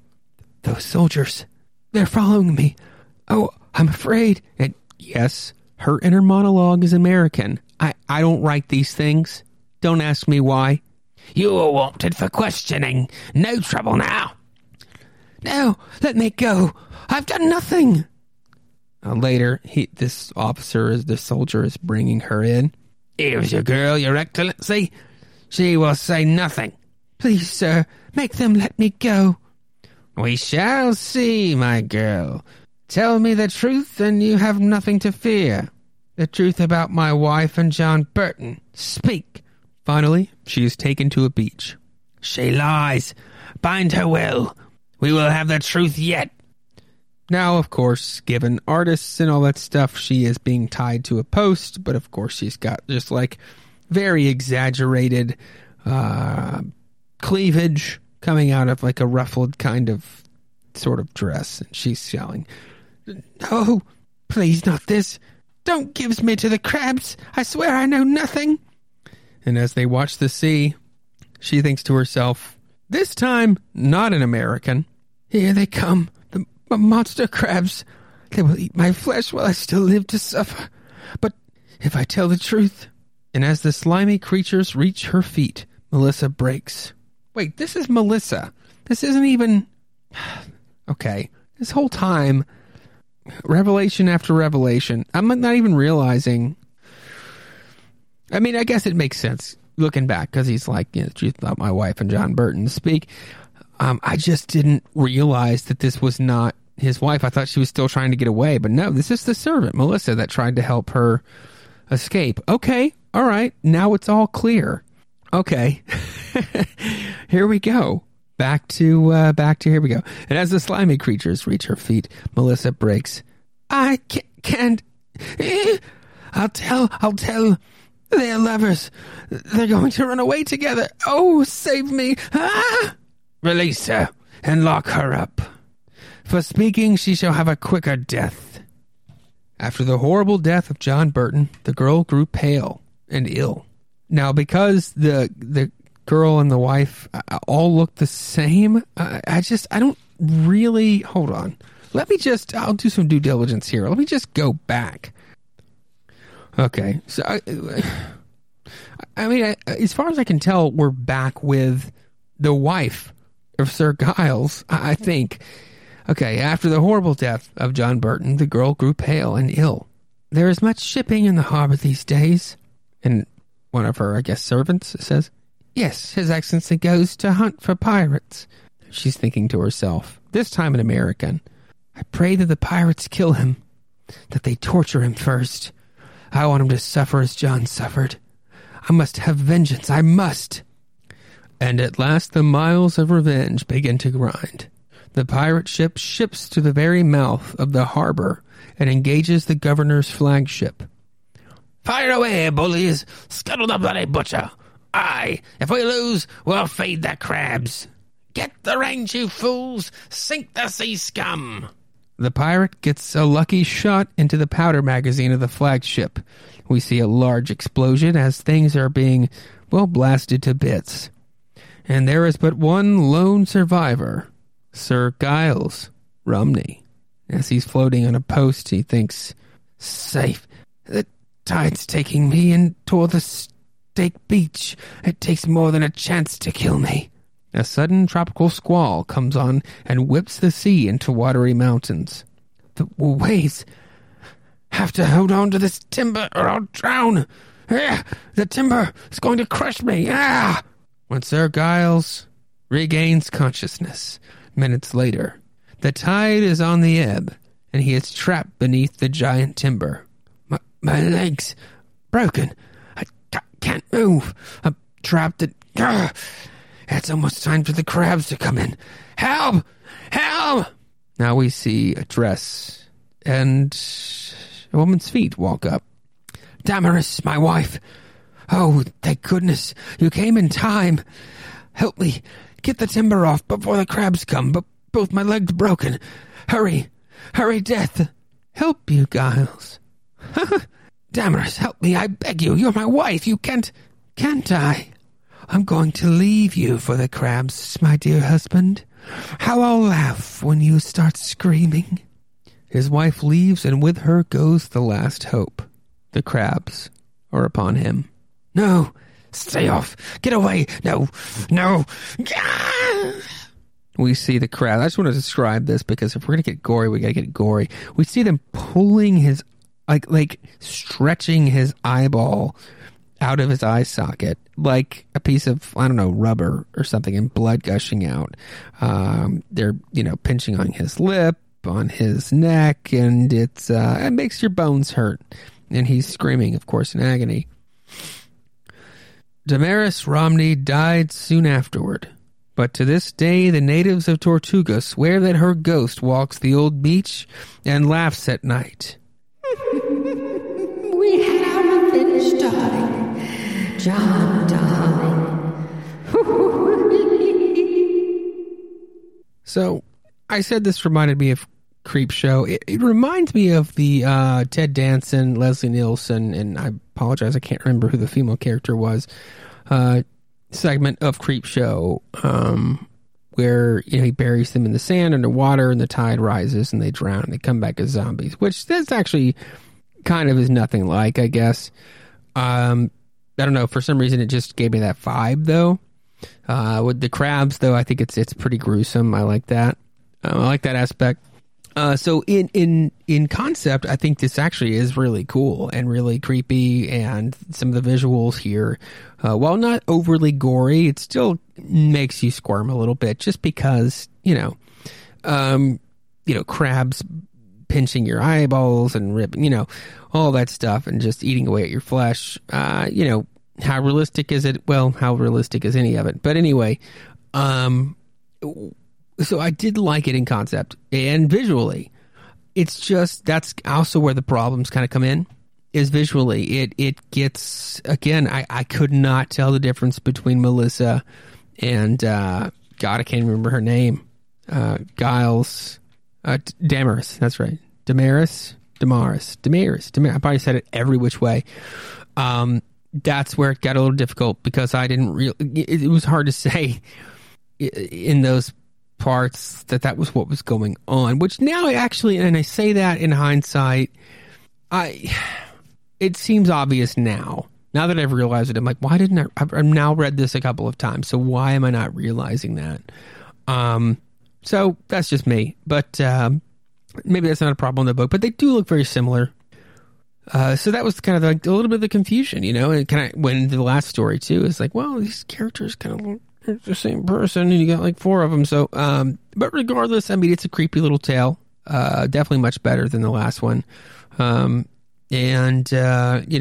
the kind of the mix up there, I did enjoy it actually quite a bit. The crab bit is, the stakes, is pretty creepy. It's pretty eerie and skin crawling. But we can move on to the next story here. Satan's Warlock. Over the long deserted village of Jericho Notch, there hung a dark pale of evil. The yellowed pages of the ordinance of the devil was still intact, bound in leather, waiting for the right person and the right time. It was night, and an old sedan crawled up a mountain road. This rain, I can hardly see the road ahead. I'd better stop and check my map if I expect to find Jericho Notch tonight. Ah, there's a gas station ahead. Maybe someone can give me directions. He knocks on a door. Place is dark. Maybe they're asleep. By candlelight, an old man answers. Fine time of night to wake a man. What do you want, stranger? I'm sorry, but I'm looking for Jericho Notch. Can you tell me how to find it? At these words, a strange expression flitted across the man at the door. His voice was hushed. You want to go to Jericho Notch? Yes, I saw an ad in a newspaper saying they needed a shop teacher up there, so I drove up at once. Stranger, you must be mistaken. No one lives there. The town has been deserted for 200 years. Deserted? I tell you, I saw an advertisement. It must have been a printer's error or something. Jericho's not just been it's a ghost village. I'm going up there to find out for myself. Now, how do I get there? All right, I'll tell you how to find it. Keep driving this road for about 5 miles. You'll come to another crossroads, a spot where there's a huge oak tree with a spike driven into it. Folks call it Spike's Crossroad. Go left there, you'll be in Jericho Notch. Again, the school teacher got underway. This time with a strange sense of foreboding. What would he find in Jericho Notch? And as he's driving through the rain, he thinks, it's silly. Who would place an ad for a teacher at a ghost town? I must be going balmy. I don't know what that means, but I like it. Going balmy. I'm gonna stick with that for now. Suddenly, the heavens shuddered with the crackling boom of thunder, lightning. And as he pulls his car up to a tree, the spike in the oak tree. This is Spike's crossroad. I've got to bear left now. What the road's slippery and the car's skidding. Now he does slam against, some kind of ledge. Whew. Lucky the car wasn't too badly damaged. Looks like a house ahead. Maybe I can find shelter for the night. I'll try it. He runs up to the house in the rain. Why, this must be a schoolhouse. There's even an old iron bell with a missing clapper. Most unusual. As the school teacher shivered from the cold, he became aware of an atmosphere of dread, menace. It all seems so familiar. But how could it be? I've never been here before. I've heard my grandfather tell that our ancestors first settled in this part of New England. But that must have been 10 generations ago, and yet I have the feeling that I know this schoolhouse, the feeling that I was meant to come here. As his thoughts explored the imponderable, the teacher shuddered from the biting cold. I'd better get a fire started in the stove. The matches should do the trick. Lucky someone left them here. As the flames filled the room with warmth, the teacher picked up a dust-covered volume lying on a shelf. This looks as old as the schoolhouse itself. Yellowed parchment. Let's see what it's about. We see the cover. Ordinance of the Devil. What a strange title. And the author's name, it's Joshua Spragg. But that can't be. At that moment, there was a shattering roar as the stored-up thunder-blinding light flashed through the room. Thrown off his feet, the teacher reeled forward and lay motionless, the ancient book still gripped in his hand. Now, he's literally floating in, flashing lights and swirly designs. How long he lay there, he could not say, or whether time was passing forward or backward. But the next thing he heard was a strange sound. The bell! The clapper was gone. How could it be ringing? And it is like a bong, dang, bong, dang, kind of like a grandfather clock kind of thing. Strange. The cobwebs are gone, and the schoolroom is new. And my clothes, ruffles, and buckled shoes, and this wig. I'm dressed like a school teacher of 200 years ago. And he really does look like George Washington. And the bell is ringing, and the students are arriving. They are not children. When they arrive, one of the students says, "Good morrow, Master Spragg. We have come to learn something about furniture for our dwellings." And he says, yes, of course. Come in, all of you." And then, as the young men sat, a powerful impulse dominated the teacher, seizing him completely. It was the impulse to control them, body and soul. "Have you studied your text for today?" "Yea, we have, Master Spragg." "Good. Then tell me, what is the lesson?" "The lesson is what you have taught us, Master Spragg. The ordinance of the devil." "Ha! You have learned well. Who is the master of all things human?" "The devil is our master, sir." "Yes, he rules the earth." "Yes, and witches, goblins, bats, and werewolves are his servants. And we serve him too, as you have taught us, Master Spragg." "Ha ha ha! You have done better than I thought. Yes, we are all servants of the evil one. Now, can you prove your allegiance? As you have taught us, Master Spragg, to do evil in his name." Now, the visuals are getting darker and more the panels are more black with almost like lights underneath the people shining up. It's pretty creepy. It's a really good creepy effect here. It's just actually getting darker kind of as the panels go, which is a really cool effect. So now this Spragg, I'm saying Spragg because I know a person whose last name is spelled exactly this way, and their last name is pronounced Spragg. So it's Sprague. So if there's some other pronunciation, that's fine. I'm just pronouncing it the way that I know someone named this. So behind Sprague, he's like up on the stage, and like now there's like these lighted sort of like, but still kind of like ominous, not, I don't know, kind of vague demon faces in the background, and they're all hooting and hollering like a Pentecostal church. And like, there, I see him. It is the devil and a host of evil ones. Come to join us. Well, Sprague is like hooping and hollering. He's screaming. He's like, I see him too. Welcome, master. We are your slaves. Command us to do your will. And he screams again. At this point, you have a stone thrown through the window. And outside the schoolhouse, you have the locals. Devilish Sprague, evil one. It is not woodworking you teach, but the word of the devil. Let's go in there and fetch out the witch Sprague. Seize him. Now they're, doing the classic, like slamming the giant tree log against the door, I guess, to crash it down. They're saying, we'll teach him a lesson. We have the proof on him. His book. Grab him. Drag him outside. And Sprague is yelling, you fools, let me go. Let you go? Not until you're dead, Joshua Sprague. Aye, but will that end his sorcery? It will, if we do it a certain way. We must drive a spike through his accursed skull and nail him to an oak standing at a crossroads. That will crush the devil in his soul for 10 generations. If any of his clan return here, they will suffer the same punishment. But what are we waiting for, dolts? Here's the oak tree. Aye, and here's the spike plus the hammer. Let's get on with it. Death was now about to seize Joshua Sprague. And as this man holds the spike to Joshua Sprague, who is tied up, it's like pretty gruesome. Like he's tied up with a rope around his neck around the tree, and then around his rib cage around the tree, and then his arms around the tree. And he's holding a spike up to like the bridge, I guess, right between your nose, like right on your nose, right between your eyes. And he says, say your prayers, Sprague, if you know any fit ones. And Sprague is saying, no, spare me, I beg. I'll not practice sorcery again, I swear it.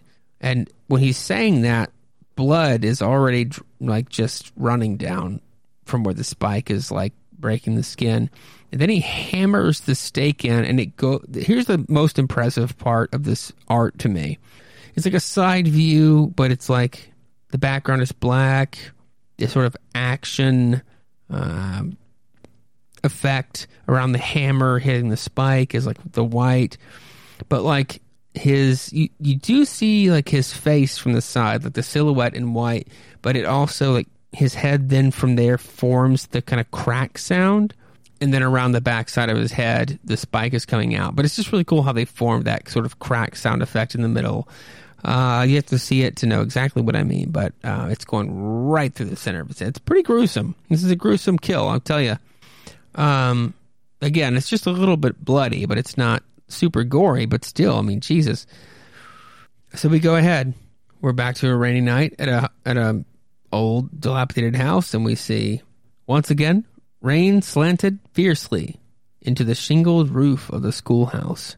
Dawn came, and with it, the rain ceased. Through the forest walked 2 men. When the old fellow didn't show up again at my gas station, I figured he might have gotten lost, Sergeant. That's why I called you. Well, we'll soon see, Fred. That's his car parked just off the road, and his tracks lead up towards the schoolhouse. The footprints go in, but they don't come out again. We'd better investigate. Look, a body, lying across the room. It's the schoolteacher, Sarge. He's dead. He's got a big sliver of metal right through his skull. Think it was murder, Sarge? I reckon not. He made the mistake of building a blazing fire in an old stove that exploded and drove the iron into his head. Just an accident. What's that book he's holding? Oh, just some dusty old textbook, I guess. He's holding it so tight, I can't pry it loose. Suppose we'll have to let him be buried, still holding on to it. We'd better phone for her, Sarge? Let's identify him first, Fred. Here's his wallet, Sarge. His name was Joshua Sprague. I better write that down so I don't forget it. Joshua Sprague. So it was that Joshua Spragg returned to the scene where his ancestor had died centuries before, and there he suffered the same? Perhaps the answer lies within the pages of the ancient book clutched in the teacher's death-stiffened fingers, but no one will ever read that book, for it was buried with Joshua Spragg. So this is an interesting story in that there's not really like a lesson. Not that there always has to be, but a lot of times there's I guess, well, now that I'm saying it out loud, it's kind of like, well, the lesson is they do get their comeuppance, and we have this Joshua Spragg who I guess could be reincarnated or is like they said, just an ancestor. Who knows? But it was an interesting story. I think the art is fantastic. It's pretty brutal when they're driving that stake through the bridge of his nose, with the crack and all that stuff. So that was cool. As far as the story goes, it's fine. It's definitely twisty, but it just, by the end being like, well, his name is Joshua Spragg and he is an ancestor, or if it's like he's just maybe in some kind of hell and forced to sort of relive this reality over and over. Who knows? I don't know. But that's kind of, I don't know. It's one of those things where it's like, well, they don't go that in depth with it. So with that idea at least, but maybe it's reincarnation kind of thing, or like, everyone in his family is forced to have that fate. So, but either way, not bad at all. There's some very, very cool art or panels, like I said before, and just ways of depicting the art. It's fantastic. That's worth it alone. And again, the story's not bad. It's just kind of like, okay, here we go. Some of the police work is very like, oh, well, I can't get the book out of his hands, so guess he'll have to be buried with it.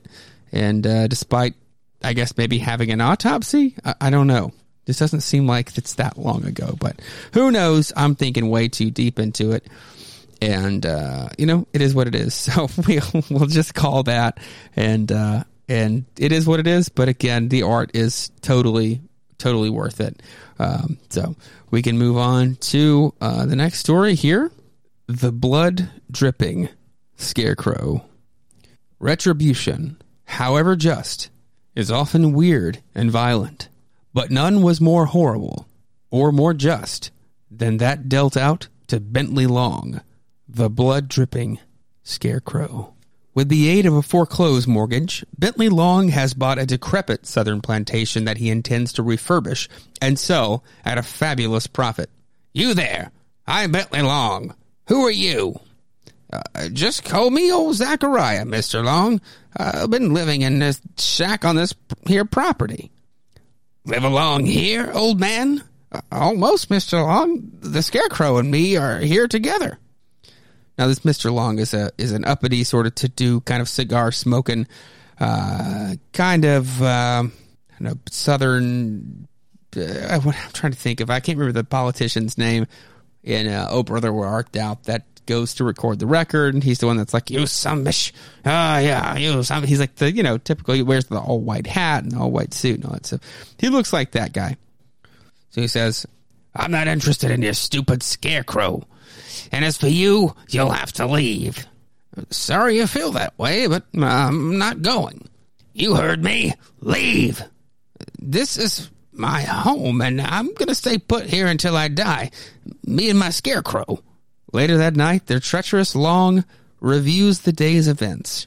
As he's pouring a glass of scotch, I presume, he's thinking to himself, the old man must go. This place is all mine, and that Scarecrow of his gives me the creeps. I'll see him again tomorrow and tell him to get off my grounds. If he doesn't, he will live here until he dies. The next day, Bentley Long confronts the harmless Zachariah. Like I said, we're not leaving. I've warned you, old man. You wanted to live here till you die, then you will. Die now. You old Scarecrow, die. This place is mine. Ah! Having slaughtered Zachariah, Bentley Long buries the old man. Well, that's that. Now to remodel the plantation and resell it for a huge profit. The next day, Long is shocked by a pleasant surprise. Ha! I kill old Zack and now the Scarecrow is gone. Just as well. It makes my job easier. Now, what he's walking upon here is he's, in the farm, and now the sort of crucifix type thing that a Scarecrow hangs on is obviously gone. That night, as Long returns home. The old man's hat. I thought I buried it. What's it doing here? Now he's standing next to a lamp on, I guess in his bedroom here, on a desk or side table or something. So that old scraggly hat's there. The next day, in the same place, we see him holding something terrifyingly gross, and he says, "Straw, bloodstained straw. How did it get in here? No, it can't be." And that night, the Scarecrow's glove. How did it... Wait, maybe I didn't kill the old man. Maybe I'm going mad. In desperation, Long rushes to Zachariah's grave and digs out the corpse. And it's the same as he left it, only now there are bits of straw strewn about. The straw. How did it get here? And the hand. It moved. Long turns and races away from the grave, but his alarm turns to wild hysteria as the corpse rises in pursuit. And we see the corpse digging its way. We see its face and hands kind of bursting out of the ground, digging its way out and screaming. It's chasing Long through the swamp/bog as well, which is a really cool... It reminds me of Swamp Thing, honestly, a Bernie Wrightson type of deal, but it looks great, this panel here, but then we move along. Terror-stricken, Long races across swamps and fields in a mad rush for the safety of his mansion, which here, this doesn't look like a mansion anymore, so that's weird. Anyway, he's headed for the front door. Go back to your grave, you're dead, dead, dead! I'll barricade myself in the mansion! But the corpse keeps moving closer and closer, relentlessly toward Long. Stop! Do you hear me? Stop! Dead men can't walk. Maybe you're not dead, but this gun will change all that. He shoots 3 bullets through the monster. The bullets, they went right through him.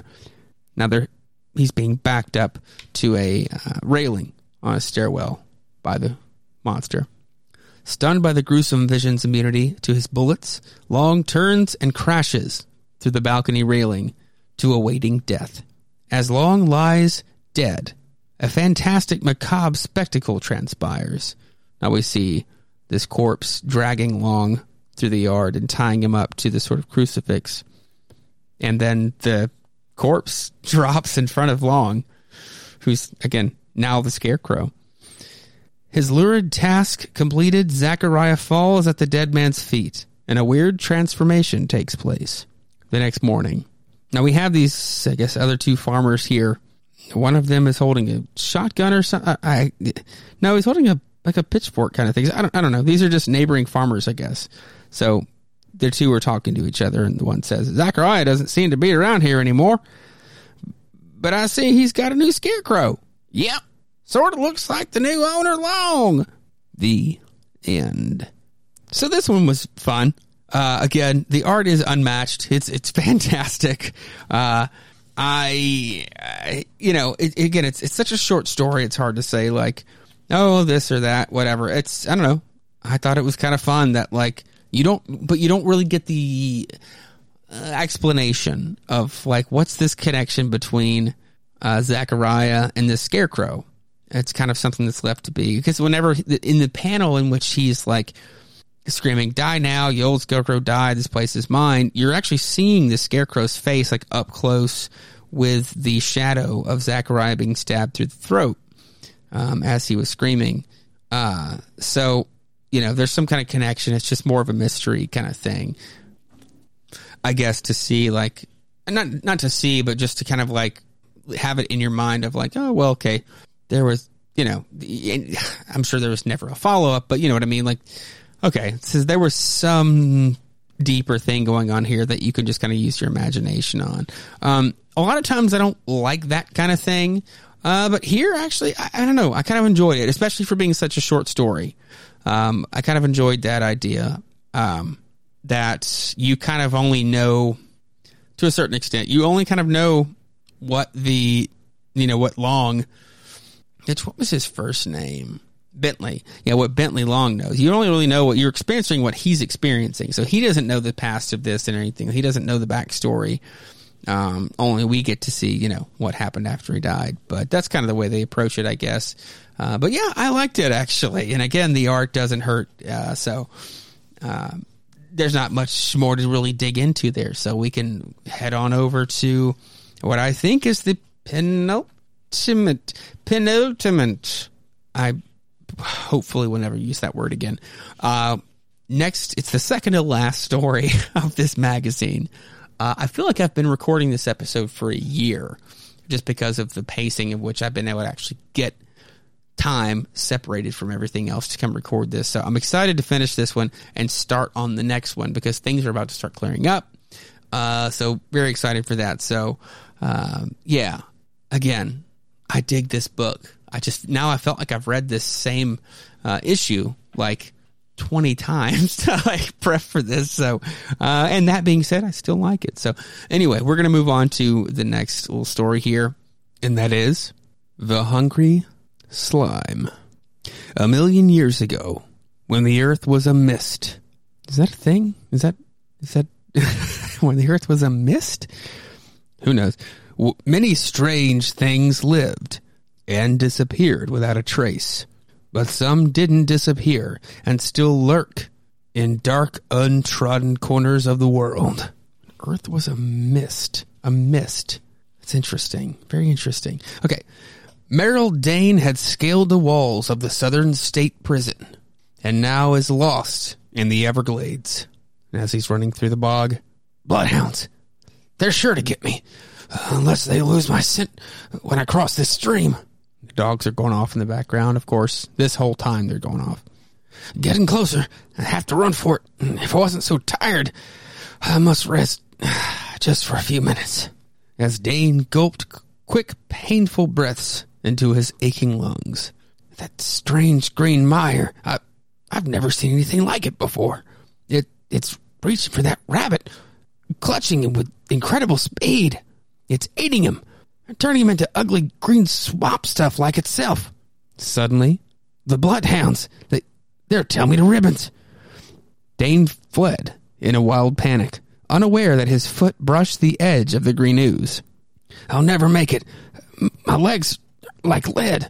And then, only a few moments later, what's happened? I'm running faster than the wind, bounding through the air like a rabbit. Dane easily outdistanced the bloodhounds and sought refuge in the hut of a swamp squatter where, that green slime, the evil swamp stuff, get it off. Why? What's wrong? Look behind you, man. Look behind you. Now we see the slime following them. Hurry, before it gets here. It always gets back its own, even the tiniest spot. And if it's on you, it'll swallow you too. Dane hurriedly wiped off the ugly smudge and flung the rag at the crawling ooze. It got what it came for. Now it's going back. What is that devilish stuff? No one knows, excepting that it's evil and alive. They say if you touch it soon after it's eaten a living thing, you kind of absorb something that was part of that thing. Now Dane thinks to himself, it must be true. I got it on me after it fed on the rabbit, and I was able to run like a rabbit. Dane rested at the shack for a few days, and then, don't you forget, you better not mention that green stuff to nobody outside the swamp. They'd think you crazy. I won't. And thanks a lot, old-timer.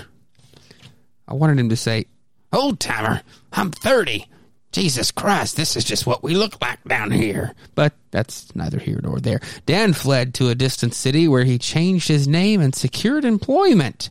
Now we're in the office. Dane is sitting behind the desk of an R. Jones, a general manager, and he's thinking to himself, I could really get places here. If I'd have headed for figures like Jones, if there was some way I could acquire his talent, but maybe I can. The swamp stuff back in the Everglades. If I could get him there, and Jones and I are going to get real friendly. Some days later, funny that we're both interested in hunting. No, it's not. You're from the South. That's just what we do. Funny that we're both interested in hunting. I know a swell place, alive with game. Like to come out with me this weekend? Right, it's a date, says Jones. Jones called it a date. I don't know if Dane knew what he was in for, but he went along with it, so I applaud you, Dane. That weekend, where there were no witnesses but the grim shadows that writhed suddenly on the stream. Ambrose, what are you? Ah! Now Dane has pushed Jones into the slime in the swamp. It'll suck your life force out so that I can absorb it. I think I just gave him the old hermit's voice, but nah, fuck it. Moments later, must remember, have to wipe it off in an instant. I mean, I say gave him the old hermit's voice. It's all the same voice. I hope you know that I'm aware of that I've got like a couple of variations on just my same voice. Like, it's all the same thing. I know that, so no need to point it out. I got it. I'm limited in my capacity here. So now Dane is he's wiped off the remnants, I guess, of the slime, and he's throwing the rag back in the old swamp. It's amazing. I can think with such clarity now. That problem I couldn't solve yesterday, the solution just leaps into my mind. William Ambrose, alias Merrill Dane, convict at large, won his promotion, but he still wasn't satisfied. So it's funny that they didn't tell you that he was going under an alias before. So I'm just going to keep calling him Dane, despite the fact that it might be Amber. I don't know. Either way.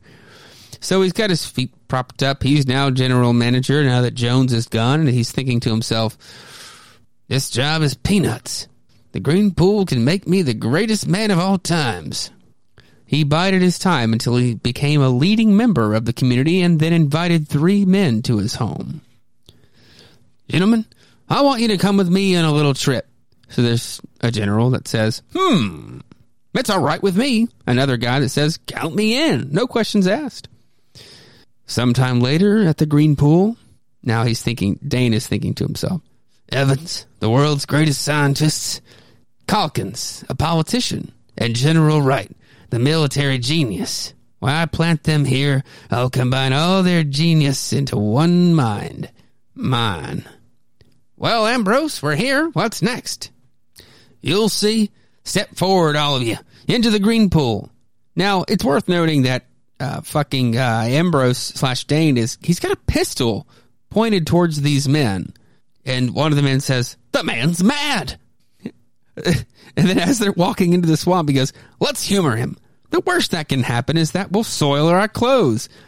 No, okay, the worst that can happen is he's going to blow your fucking brains out, but we'll move on. All right, if you say so, but I don't like the looks of that stuff. Something evil about it. Right, so the worst that could... Anyway, I've said my piece. So they get swallowed up in the slime, and they all start screaming. So, of course, he puts his hand in the slime, and he's like, now to absorb... Oh, I'm sorry, hold on. Now to absorb their genius. Become the greatest man on earth. Wait, that little fleck of green under my thumbnail. Can't get it off. Have to hurry. It won't wash off. No, wait. And the slime starts to rise out of the swamp. Go back. Let me go. And it's taking him over. Relentlessly, the putrid torrent washed over him. And then its terrible hunger, sated, receded slowly. And all we're left with are the bones of old Dane or Ambrose or whatever. I guess it worked faster here because it was on his skin, maybe? Because before it was like on his shoe and he continued to like run through the swamp to get to the old hermit's, shack to then, be told, get that off your shoe or whatever. So I don't know how that works, but I liked this story, actually. I thought it was kind of fun. It's in it again. It's one of those things. It's just like that's what you get with these stories is like you're not going to get the sort of backstory about how the thing works. You just have to go with it, and just go with okay, this slime in the swamp for some reason gives you the powers, or not the powers, but some part of the person or thing that it ate before. But if you don't get rid of it, it'll consume you. And I don't know. I thought that was a cool idea and a fun little short story. I could actually see this story being like, not with these characters, but like an ongoing thing where it's like, what is this character? Like, seeing what each character in the new stories would do, I guess, with that sort of knowledge or with that, ability of being able to be like, okay, well, we can do this, this, and this, but as long as we wipe it off really quickly, it won't affect us. So I don't know. I'd say ongoing, maybe not ongoing, but like, a few different stories just to get different perspectives and, just different tales of how to manipulate other people and whatnot. So, but I liked it a lot. I really did. The art is great. There's some cool kind of noirish looking, sort of side silhouette panels that they do here. The swamp itself is not very detailed. They don't really go into much, but they don't really have to. They're really more focusing on like the shape of the slime coming out of it. Yeah, so I thought it was kind of cool. Definitely, when it went to him like being like the big businessman, I was like, wait, how? So I guess there was a time in history where you could just tell people that your name was one thing and they couldn't get on the internet and fucking like background check you and say, well, now hold on a second, your Facebook page says this, or your face matched photo app says that you are actually this guy. So what's going on here, mister? So I guess it's hard to understand, I guess, nowadays, and that's only going to get worse for generations to come. But at the time before the internet, me and my friend were talking about that for hours the other night. He was helping me, like, we're rebuilding a part of my house, and he was helping me do it. And we ended up talking about, like, what is a millennial, and like this term millennial gets thrown around about anybody that was born, I guess, in like the mid 80s, and it's just like, what the fuck are you talking? To me, like a millennial would be like if you fucking grew up in the age of like high speed internet and like social media. And we kind of agreed on that. Like that seems to be what a millennial would be, because I remember not ever having internet. I remember going to video stores and renting only VHSs because DVDs weren't a thing.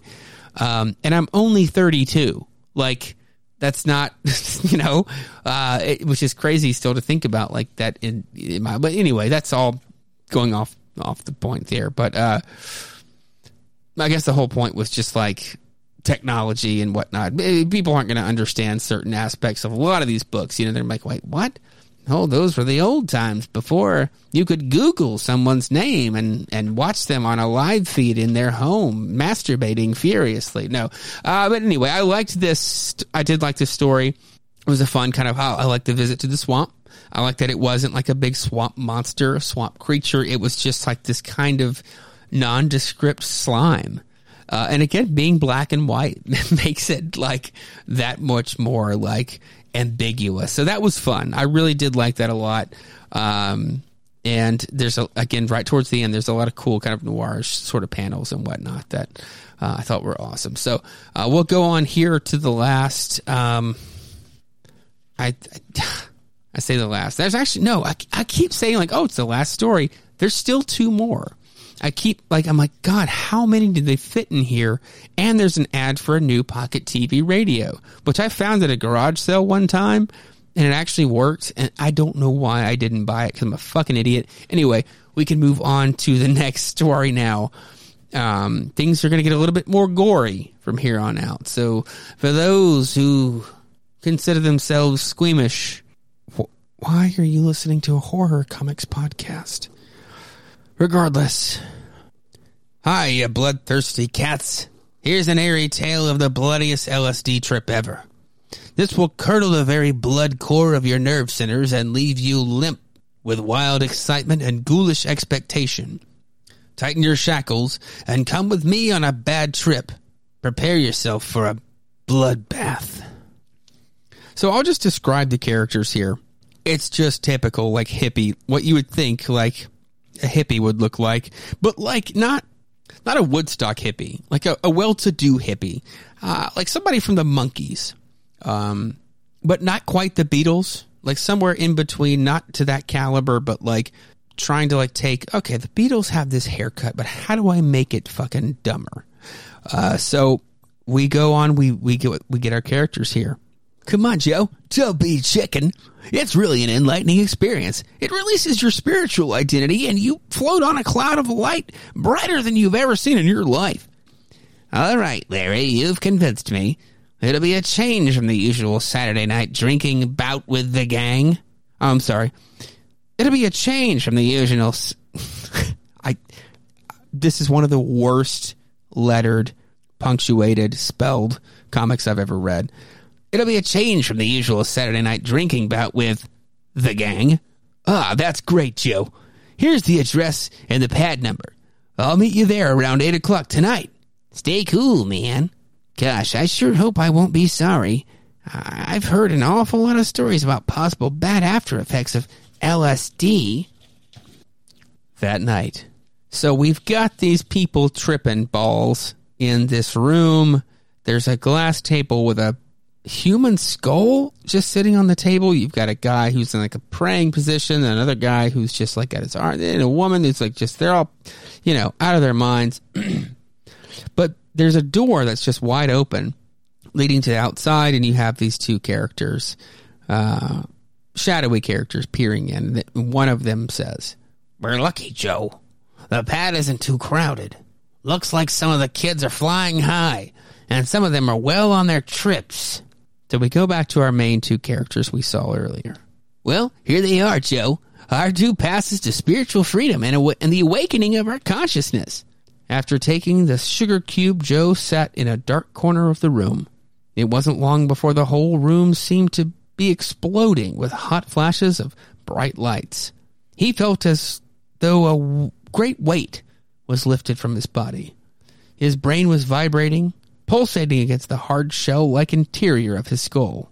He floated weightless, as though in space. His eyes rolled about in their sockets until they suddenly fell upon the miniature skull. It's not miniature, by the way. It's human size. Miniature skull resting on the coffee table. He began to meditate upon it. An anguished scream rose from his throat as blood gushed from every opening in the skull. This he knew was going to be a bad trip.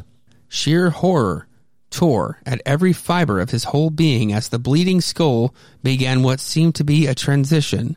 It was turning into something almost human. The transition continued as the eerie thing, it's misspelled, eerie, the thing began to float about the room. The transformation was completed. It was the battered, bloody head of a young girl. His sudden, agonizing scream caused the macabre head to disappear in a sudden bloody explosion. His body shaking with fear and exhaustion, Joe fell to his knees as he felt the weird sensation of sinking in what seemed to be a sticky red pool of blood. Gasping for air, Joe began to sink in the horrible pasty red muck. A sudden staccato of gunshots and the gruesome vision of a man being shot to pieces bring Joe out of his bloodbath. The aroma of spent gunpowder filled his nostrils as nausea and wild hysteria gripped his very being. His anguished cries for release from this insane half-world of reality went unheeded. He plunged deeper into the edge of darkness. Into the edge of blackness.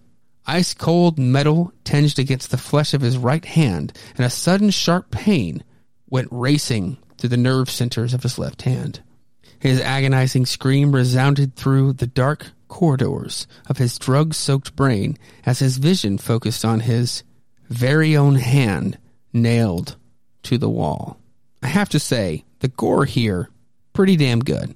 You see little, it's unrealistic, but the hand looks great, but like the veins hanging from it, like the bone and stuff, it looks great. There's blood everywhere, veins dangling down. It's fantastic, but the veins are just like huge. He spun dizzily. Feeling faint, he fell to the floor with the stench of death in his nostrils. Slowly, life was ebbing from his spasmodic, erring body. Within seconds, the final, thick veil of blackness enveloped his whole being as he entered oblivion. Now, they spelled within W-H-I-T-H-I-N. So, within or within? I don't know. There's just some lettering mistakes here that are interesting. Excuse me. Moments later, complaints from neighbors brought the police to this grotesque, spine-chilling scene. As the police are in there, we see they're entering the doorway, but we see like a severed head hanging. We see the hand nailed to the wall. We see another body with the head missing, a woman's body with the head missing, a woman's severed head, and a man who's been shot all over his legs and chest and forehead. Another body that has a hand missing, and the police say, "Great Caesar's ghost! What in the world happened here? It's like a human butcher shop." The end. So, children, whenever offered LSD, remember, you will murder everyone around you and yourself if you take LSD. Now, while that's true, I did enjoy this story, actually, just because I was like, where the hell are they going to go with this? It's very short, obviously. It's obviously like they're like, we need a drug PSA because this is the thing at the time. I'm sure Hotel California came out like this around the same time as this, and they're like, we've got to respond because parents are fucking livid. So we need to have our own LSD warning. So I guess that's what this is, but it's a fun... I mean, I guess that's fucked up, but it's a fun little dose of like gore. I mean, it's not fucked up. It's a horror comics podcast. It's horror. You're expecting gore and shit. So, no, this is a fun like interjection of like gore and stuff that isn't in every horror comic. And then when they give it to you, it's like, whoa, okay, yeah, it wasn't expecting that. So, sorry, gosh, my sinuses. It's Louisiana. It's just unbearably hot all the time on top of sinus shit. So anyway, but yeah, it's, I don't know. I thought this was a really fun little read. The idea, I've never taken LSD before. I've done plenty of drugs. But you know, I've never taken LSD. And hold that against me. Why don't you? The drug thing. But you know what? I've also had a lot of fucking fun in my time, as a musician upon other things and traveling about. And, you know, you're goddamn right I tried the drugs that were handed to me that didn't include a needle or smoking something that looked like a rock or, you know, LSD. So, and I had great times. And here I am still alive. Anyway, I'm not saying you should do all those things. I'm just saying I had fun. Anyway, go moving on from that. I'm probably supposed to say, don't do drugs, kids. But you know what? You're going to do them anyway. In fact, your doctor's going to give half of them to you. So what the fuck am I going to say? This is a fun little story. I enjoyed it. You know, obviously, knowing what these stories are, you're like, okay, well, he thinks he's having an acid trip, and he is. But by the end, something terrible is going to be happening. But I actually don't. It's weird because, like, this main person, I guess, is it Joe? Yeah. Who cuts off his own hand and nails it to a wall. He's in this final panel with the police stumbling upon it, but he's facing away. And I'm just basing that off of, like, his hand is cut off, but he's facing towards the police officer, so away from the reader. So it's just kind of an odd ending. Like, there's no one to survive to, like, sort of learn the lesson. It's more of just like, now remember, kids, you know, that kind of thing. So, but it's a fun dive into history and drug history, and the art is like flawless, pretty much. It's so good. I love the dipping into hippie culture.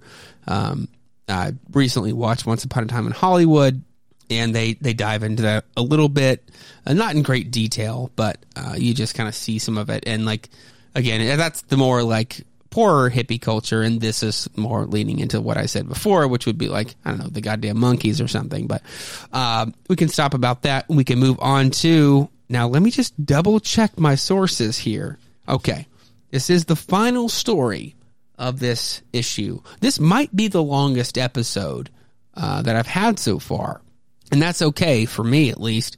It's just, I didn't think that was going to be the case when I first started reading through this book.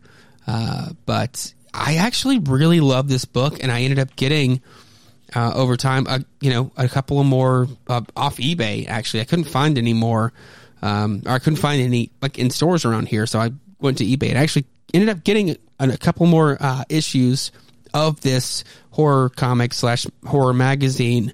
I think this was what I say before July of 76. I think the ones I got are a little bit later issues, like after this, but I actually really like this a lot. So I'm still on the quest to find more physical copies of these horror comics. So I'm going to close this issue out with our next story here, and it's a short one, and I'm just going to be honest with you. The art is it's very I don't know. It's hard to say. Like it's very good. It's just I feel like they were trying to be very like experimental with some of the backgrounds and the way, like, I don't know. It's hard to say. It's like instead of having like separate panels, they just like melded a bunch of panels together, and it's a cool effect. It really is. So you just don't get a lot of super descript panels, but that's not a knock against it. It's just you kind of have to read it a couple of times and like pay a little bit of attention to the background to understand kind of like, I say to understand what's going on. It's a simple story, but as far as art wise, to kind of gather like where they're at in the story, because it really is like confusing. It's kind of a jumbled mess if you just look at it on the surface, but when you look closer and kind of like analyze it, you kind of get what they're doing. But this is Black Light Monsters. Darkness falls across the land. No. Darkness has always been the breeding place of terror, the unknown, where horrible things lurk, waiting for the chance to grab the unwary. This is the tale of William Henson and Michael Stroller, two men who probe the darkest place of all. We have them in a lab. Lights have strange powers, terrifying possibilities. I think I've come up with something new, and I want you to be in on the finish, Michael. That's why I've asked you here. What are you driving at, Bill? Simply this. I feel like it's too Wallace Shawn, but that's okay. Simply this. I believe that by combining lights of different intensities, I can create blackness such as no one has ever seen. I'm pulling the switch. Keep your eye on that spot where all the beams cross. So I guess he pulls the switch. Again, the art here is strange. Wow, you were right, Bill. Absolute blackness. I just knew it would work. Bill, look out. That black spot, it's alive. What? Quick, the switch, Bill. Turn off those lights before it's too late. Whew. That was close, Bill. It didn't reach me. Oh, wait, wrong person. It didn't reach me. I'd like to try turning the lights on again, seeing if it will return. But you can't, Bill. It's too dangerous. That thing. Don't worry about it, Michael. I've figured out a way of avoiding that danger. How have you done that in 5 seconds? Anyway, soon. I wish you wouldn't, Bill. Somehow I'm afraid. Don't worry. This glass shield will allow the light to pass through, but it will keep whatever it was from reaching us. Look, Michael, it's moving again. That thing is evil, Bill. I'm warning you. Now, see, what they've captured now looks like something from Stranger Things, like the upside down kind of like, it's like a squiggly, like earthworm-looking tentacle kind of thing. It's growing larger and larger, Bill. How much longer do you think the glass will hold? Maybe I better turn the lights off again. Michael slowly... Wait, which sequence am I supposed to read these in? It's hard to tell. But in the next instant, we have a crash and they're all thrown around. Michael slowly returned to consciousness, a scream of terror burning into his brain. What happened? Michael, help me! Hurry, please! And we see Bill reaching out for help, but he's got these black, like gooey, like tentacles wrapped around his arm. So I guess Michael is running off and he's saying, try to hold on till I get to the switch, Bill. Bill's gone. Disappeared when the black shape disappeared. I was too late. Yes, Henson had been swallowed up in the maw of darkness, and Michael was alone. There must be some answer, somewhere. The fury of the storm suddenly blew out all the lights in the house. I'll have to create that spot of black again. Maybe then I'll find a clue to help Bill. Lucky those floodlights are on a separate power supply. The answer was horrible and quick. No, it grew faster than before. I can't fight against it. It's too strong. Into the blackness he went, his body twisting in unearthly pain. his shrieks unheeded, every muscle torn with infinite agony. The bottomless pit of pain faded, and then there was the return to consciousness. Bill, I never thought I'd see you again. So they got to you, too. I was hoping you'd escape. This place, where are we? What is it? I've discovered the answer, and it's horrible. Almost too horrible to be believed. All the terrible monstrosities of myth and legend, the Medusa, the demons, were relegated to darkness and forced to stay in darkness. When I created the spot of infinite blackness, I allowed them an outlet to life again. Mortals, come. Did you hear something, Bill? Come. You must see the master of all. It can't be. It's the devil. Now we are seeing in all of the chaos and all the wiry, spirally art here, a very well drawn like devil character with like, the large widow's peak and the horns. He's holding some kind of staff. Got skulls all around him and demons behind the two characters. I shall make good use of you. You will be robbed of your will. Me to join our black army. Many are needed to fight the forces of righteousness. What can we do, Michael? We can't let ourselves help these demons, but there's no hope. No hope! Quick, let's make a run for it. And as they make the run for it, after them, bring them back on their knees. They seem to be getting away in the caverns of hell. It's a blank wall, a dead end. They'll be upon us any second. If only we had a weapon. Any weapon. Then, for the first time, Michael remembered the flashlight he was carrying. Wait, maybe we do have a weapon. Even though this place looks as light as the normal world, we know it's a place of darkness, where a real light may cause terror. It's a desperate chance. He's grabbing his flashlight. Then, as the closest of their pursuers was almost upon them, Michael turned the flashlight upon it. Look, it works on the creatures.